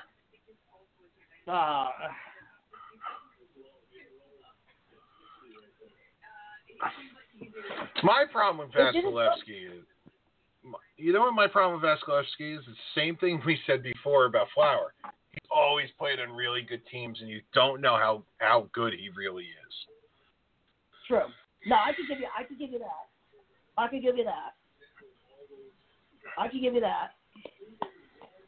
This gets hard. I think. Yeah, it's got a little bit harder than I thought it would be. You know why? Because you start to throw out names, and then you sit there and go, I don't know. I mean, yeah, like, all right, here you go. Flowers played 12 games this year. He's got a .941 save percentage and 1.59 goals against. Wow. First in the league in both. Vasilevsky's Right. Granted, Vasilevsky's played in 16 games. 12-3. One overtime loss. He's definitely seen a lot more rubber to get to that 938 and 175. But in saying that, is it Flowers' fault that they also have Robin Leonard? No.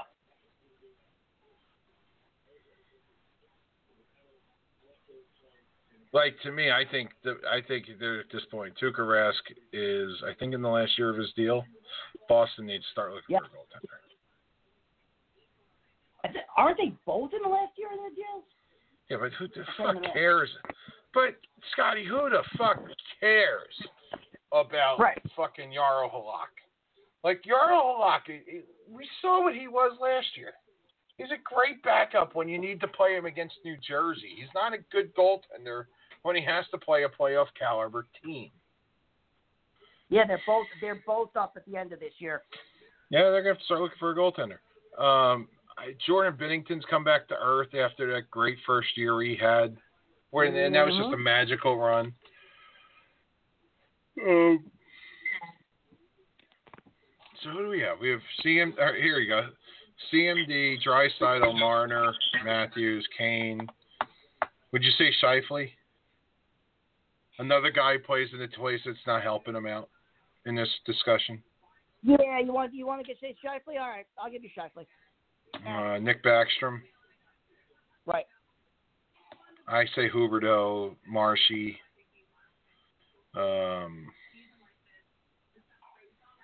Johnny Hockey's fallen off so much. Nate McKinnon, yes. Stammer, maybe. Ryan O'Reilly, definitely for me. I'm just going through the top 15 points. Elias Pettersson. By the way to go, Devils. That's who you should have fucking drafted. Pasta, Berge, Marshy. I think you have to put all three of those guys on any list. Bergeron's the best two-way center in the game. I think Nate McKinnon's the best player in the game. I'll go there. I'll give you all three of those guys. Yeah, I'll give you all three of those guys. Yeah. Like, I think McKinnon's the best all-around player in the league. I think Matthews is. I think CMD is the best player in the league offensively.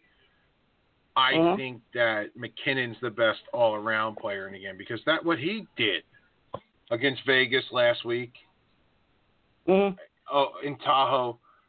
But with saying that, they played Vegas four times in 8 days last week. Or 9 days, whatever the fuck it was. They played Sunday and then they finished it on Monday, so 8 days, 9 days, whatever the fuck it was. With saying that, they got shut out twice by Vegas. And in the two shutouts, he was invisible.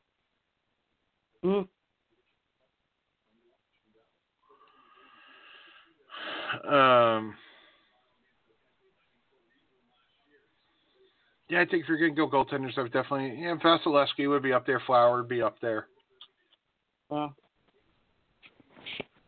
just waiting for Grubauer to go to shit. Take a shit. I really am. So am I. I think we got room for two more on this list. Quinn Hughes. He's just a defensive liability. Yeah, if you're going to take Cale Makar, you got to take. I'll put it this way. I'll put it this way. If you're not taking Cale Makar, I'm not taking Quinn. Yeah, that's why I said if I'm going to give you Quinn Hughes, I have to take him. And I'm okay with Cale Makar. That guy's fucking phenomenal. Like the difference in them. I'll give you this. If you're going to take Cale Makar, you're going to take Quinn Hughes. You probably should take Adam Fox too. Then give me Shea Theodore. Because Pietrangelo is one of the three best defensemen in the game. I'll give you Shea Theodore. Yeah. And then Petro, you'd have to put because Petro is one of the top three defensemen in the game.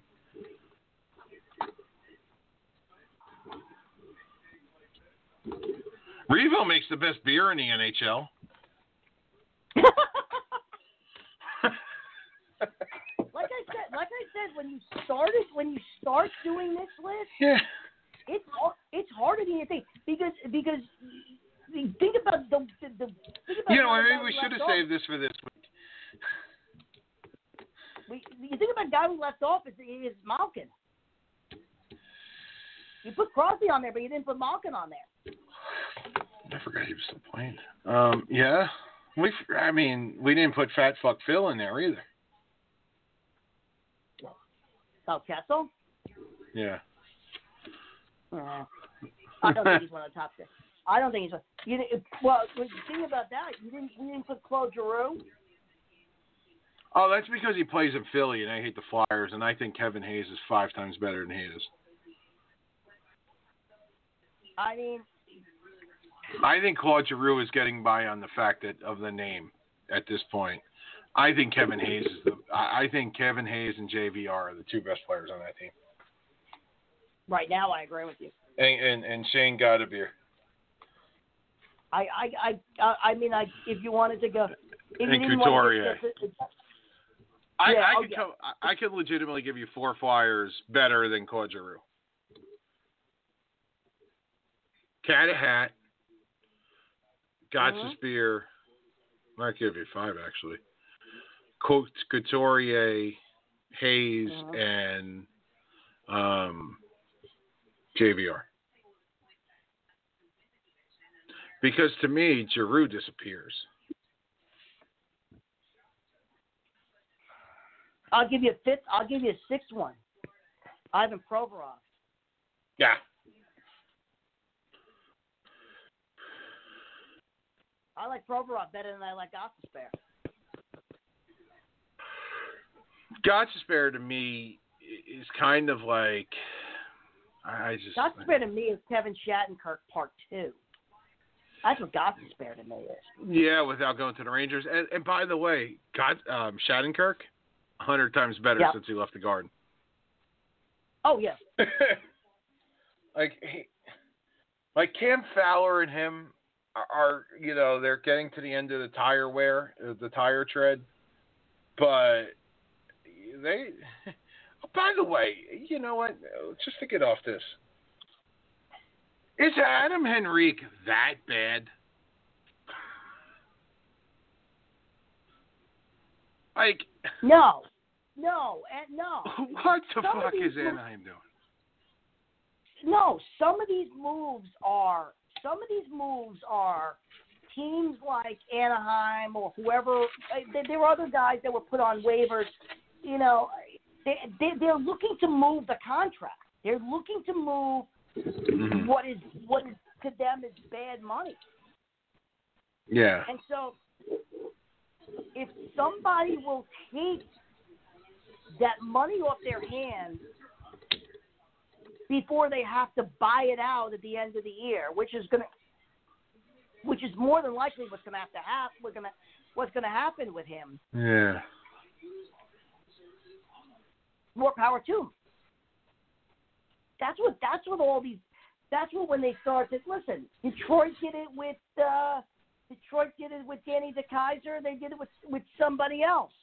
And then you sit there and say, I would take a shot, and then you look at the contract and go, maybe not.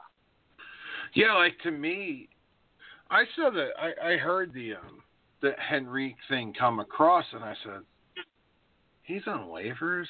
It's a shitty deal, but he'd be perfect in Vegas. But George, it goes back to what we said at the beginning of the show. It's the flat cap shit.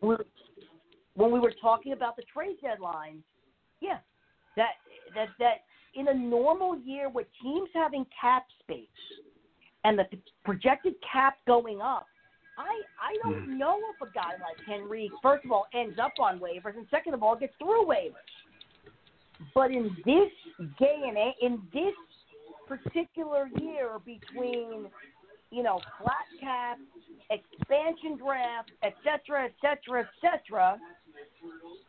those guys are getting through. Listen, Anaheim's going to unprotect him in the expansion draft and hopes that Seattle does them a favor And who knows, Anaheim maybe calls up Seattle and says, hey, we'll give you a second-round pick or whatever it is to take him off our hands.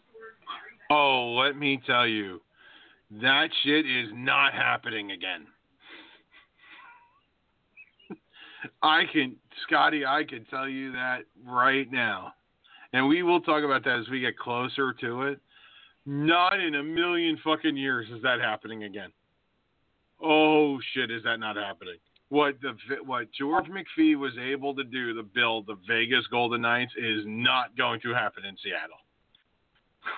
No, fuck, it's not. Oh, you mean I'll take somebody off your hands, or I won't take somebody off your hands, but pay me ransomly for it. Yup. Yeah, there won't be please don't take Jonathan Huberdeau, but take Riley Smith and Jonathan Marchessault. Hmm? Yeah, no, that just... one last thing, and you can listen to the rest of the show in the archives. Essentially the thing about don't believing team broadcasters, they do the team spitting, but don't believe the media that are 180% against everything the team does because they have an axe to grind. Mm-hmm. It goes to that whole Vegas thing. Now, I know I touched on it a little bit before, but the Canadian media keeps going after Vegas. The Vegas Golden Knights from last year to opening night this year, there were 6 players that moved. One of which was Derek Englund. He retired. They traded Cody Eakin last year at the deadline. They traded Nate Schmidt. They traded Stastny. They traded Malcolm Subban. Right. I got to think of who the fucking 6th one is. Oh, and the last one was John Merrill. Okay. So let's look at it this way. Derek Englund didn't play in the bubble, right? That pretty much became Zach Whitecloud's spot. John Merrill became Nick Hague. Right. Nate Schmidt became Alex Pietrangelo. Correct. Malcolm Subban became Robin Lehner. Correct. Cody Eakin became Nick Waugh. Mm-hmm. And who was the last one? I always fuck this one up. Who was the last one? Fuck was the last one? Oh, God. Englund, Merrill, Schmidt, Cody Eakin, Malcolm Subban, Engo, Schmitty, Merrill, Eakin, Malcolm. Fuck, I forget who the 6th one. I just said all fucking 6. How did I do this? Yeah, I know you did. I can't remember either. It's 3 defensemen and a backup goaltender.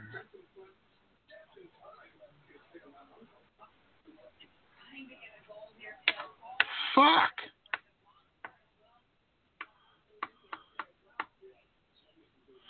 Malcolm Subban became Lehner. Right. Cody Eakin became Nick Waugh. Englund became Whitecloud. Fuck! Hold on. Smith became Pietrangelo. Schmitty became Pietrangelo. John Merrill became... Whiteside? Whitecloud? No. You got to think either Merrill... All right, so Hague... Oh, Hague was there last year on opening night. Whitecloud was John Merrill.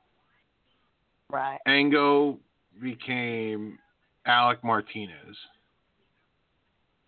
Schmitty became Pietrangelo. Right.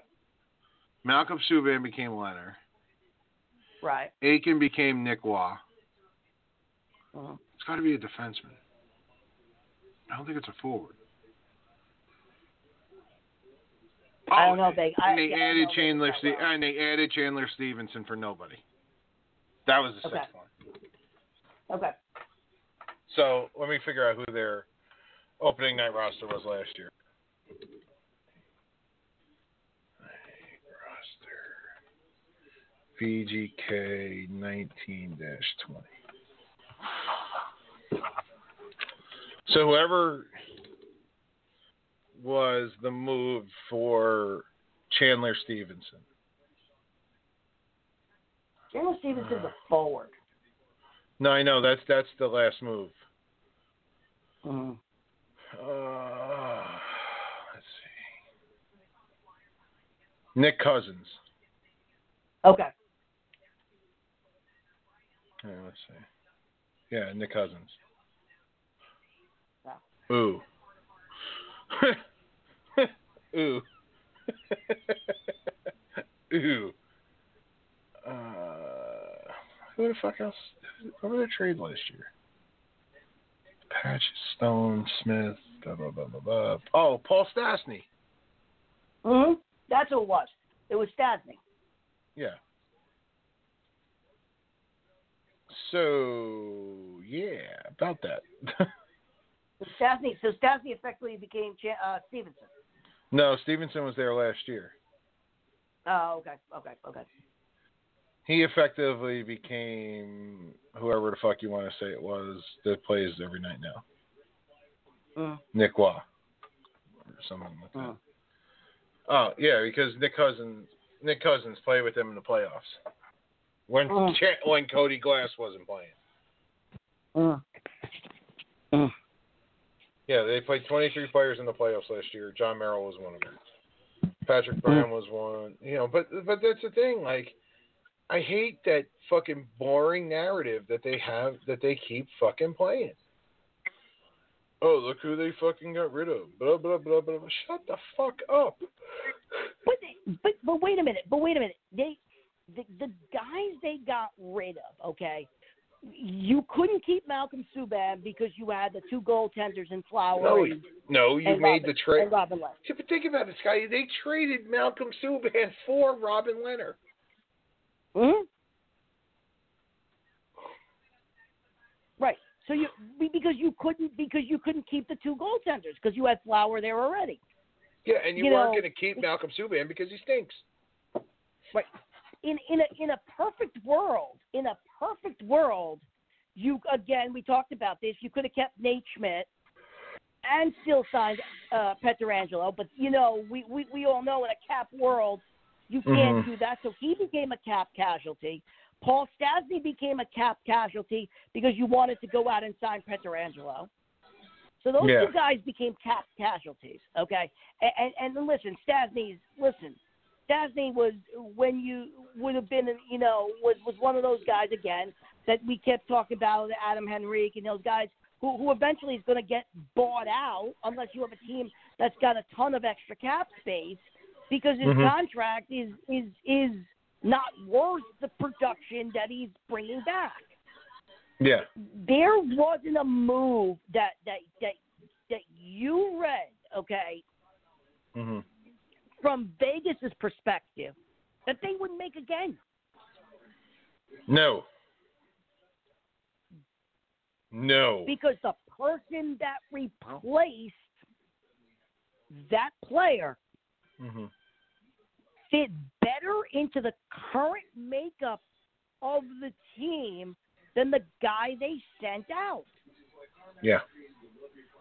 And you can't say that.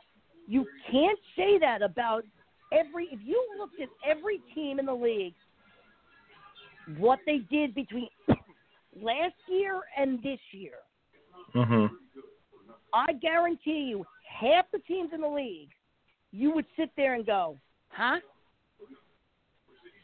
Yep. That move made no sense.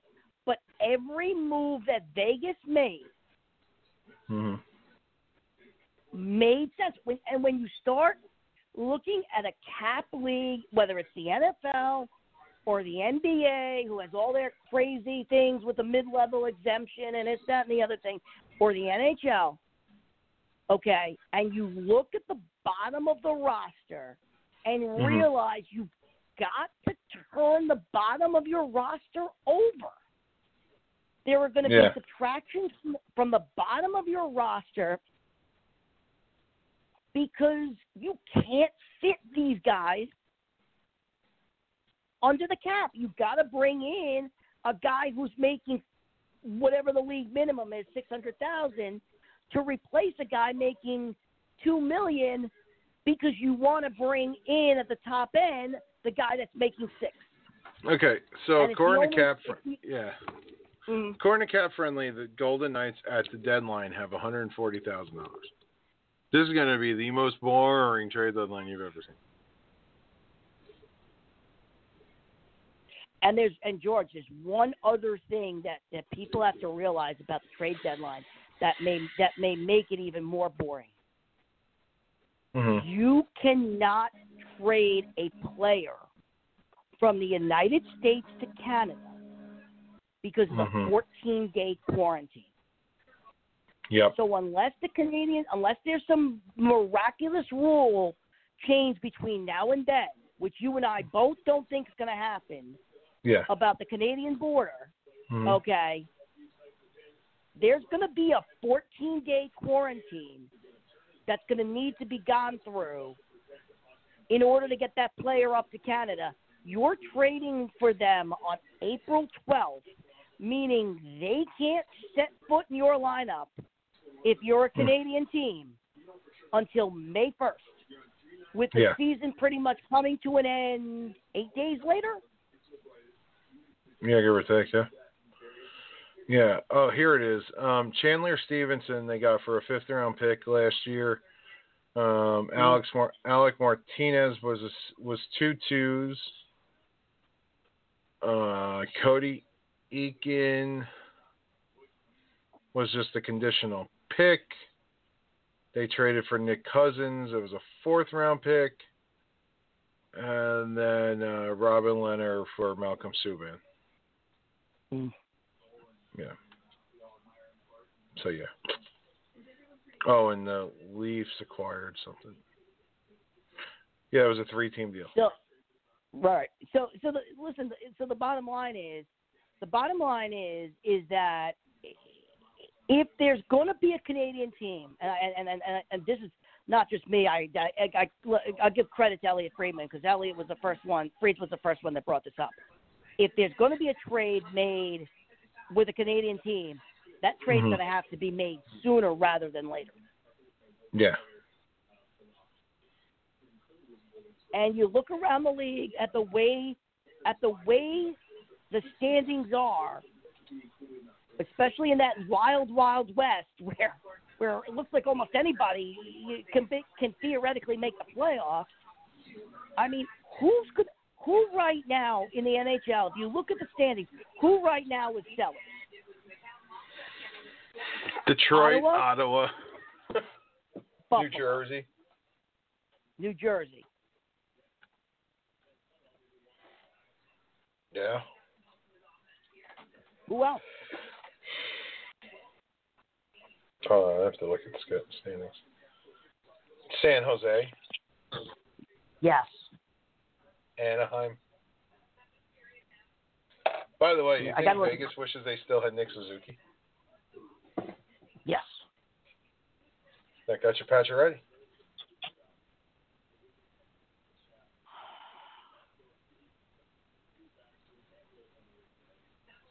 Yeah, San Jose.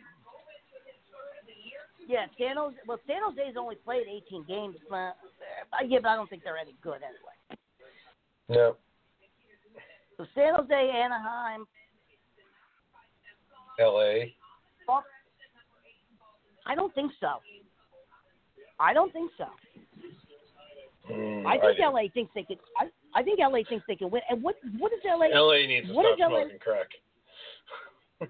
What is it? Here's the thing, George. What does LA have if you're another team? What does LA have veteran-wise? Carter Brown, Kopitar. Besides Brown, Kopitar, and Dowdy and Jonathan Quick. Brown, Carter, Kopitar. No, And at that point, they should let those guys try it out there. Yeah, that's not happening. That LA's not happening. I'll tell you one. You want to? Anaheim is going to be good. Anaheim's going to be very good. Anaheim's going to be good. LA's going to be good when these kids come up. Yeah. The Rangers are going to be good when everybody gets there. Mhm. You know what? You could throw the Rangers in. You could throw the Rangers into a team, be a seller at the deadline with bargain basement guys. Somebody wants, for example, somebody wants Brendan Smith. Somebody wants Jack Johnson. Somebody wants, some of those fourth line pieces that that are sitting around over there. Somebody wants something like that, maybe. But I agree with you. I don't think it's going to be I don't. Let me put it to you this way, and then we'll save the rest for next week. But let me say this: there may be deals made, but I do not expect anything that's going to make you jump off your chair and go, "Huh? Where did that come from?" Yeah, the only guy that I think that could possibly happen with is Eichel, and I think if that's going to happen with Eichel, it's going to be sooner rather than later. Like that's not going to be a deadline deal. No, I think that's going to be an off-season deal. I think that's going to be an off-season deal. Oh no, I think it could happen before the deadline. Well, then, But to make that deal, you're going to have to take guys off your NHL roster. And like you said, with the COVID protocols as it is, that's why I'm saying that deal is going to be made sooner rather than later. Like, I think the trade deadline being so late this year is a big mistake for the NHL. And I just don't think I think the deadline is going to have to be, and the moves are going to have to be made April 1st. Before that, I agree. I think April 1st is the real deadline. Let me ask you this. Let me ask you this one. Sure. This last question. Sure. Who of the playoff contenders has what Buffalo's going to want back for Eichel and the cap space?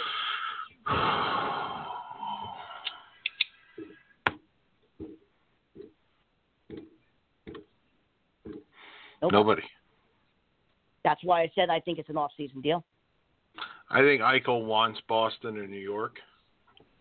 I do too. Obviously Boston because he wants to be you. Right? Like that's obvious. Right. And I think he wants Boston because he wants to play in a better market where, he's not overlooked. I mean, here's a guy who's one of the best players in the world, and he's overlooked because he plays in Buffalo. In Josh Allen's town where, but if he plays in Boston, what does he do? Like move into David Krejci's spot? Because he's not moving on that top line. Nope. Yeah. No, that's it. You're right. It's going to have to be anything major is going to be a deadline move, or it's going to have to be an off-season move. And I think a lot of it's going to have to come after the expansion draft. Yeah, I agree with you. And I'll leave you on this. I think for Eichel, I think it's New York or LA. That makes the move? Yes. I think the Rangers are already calling. That has. What about New Jersey? I don't think Eichel goes there. I don't think he wants to go there. Well, he doesn't have a movement clause, so he's screwed. True.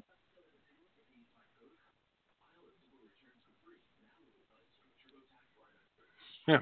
All right. We'll talk about this more next week. We'll leave that for next week because I actually have to sit down and start to figure that out. Yeah, I'd have to start thinking about that too. Before we go, big ups to Boomer Naturals for the tremendous and Modern Rivals. They're a store in Las Vegas, actually in Henderson, that has gotten their hands on the Boomer Naturals mask that Pete DeBoer and coaching staff wear. They have hooked me up with a couple of them, and they are sweet. If we're going to be stuck in masks for another year, oh my God, these are so comfortable. Oh my God, they're so comfortable. They're silver infused masks. They're phenomenal. I love them. And I got the home jersey. I got the white jersey. I got the blue jersey. I got the red jersey. So I got every one of them. Thanks to them for hooking up here. We're going to be putting these things on Anchor, and I have to, at some point today, I have to cut a ad read for Anchor so that when I upload this, it plays and I get money or some shit. I don't know. All right. So that was the show, Scotty. We will do this again next week. Yeah. You got it. All right, pal. All right. Night, everybody. That was the show. All right. Bye. Bye.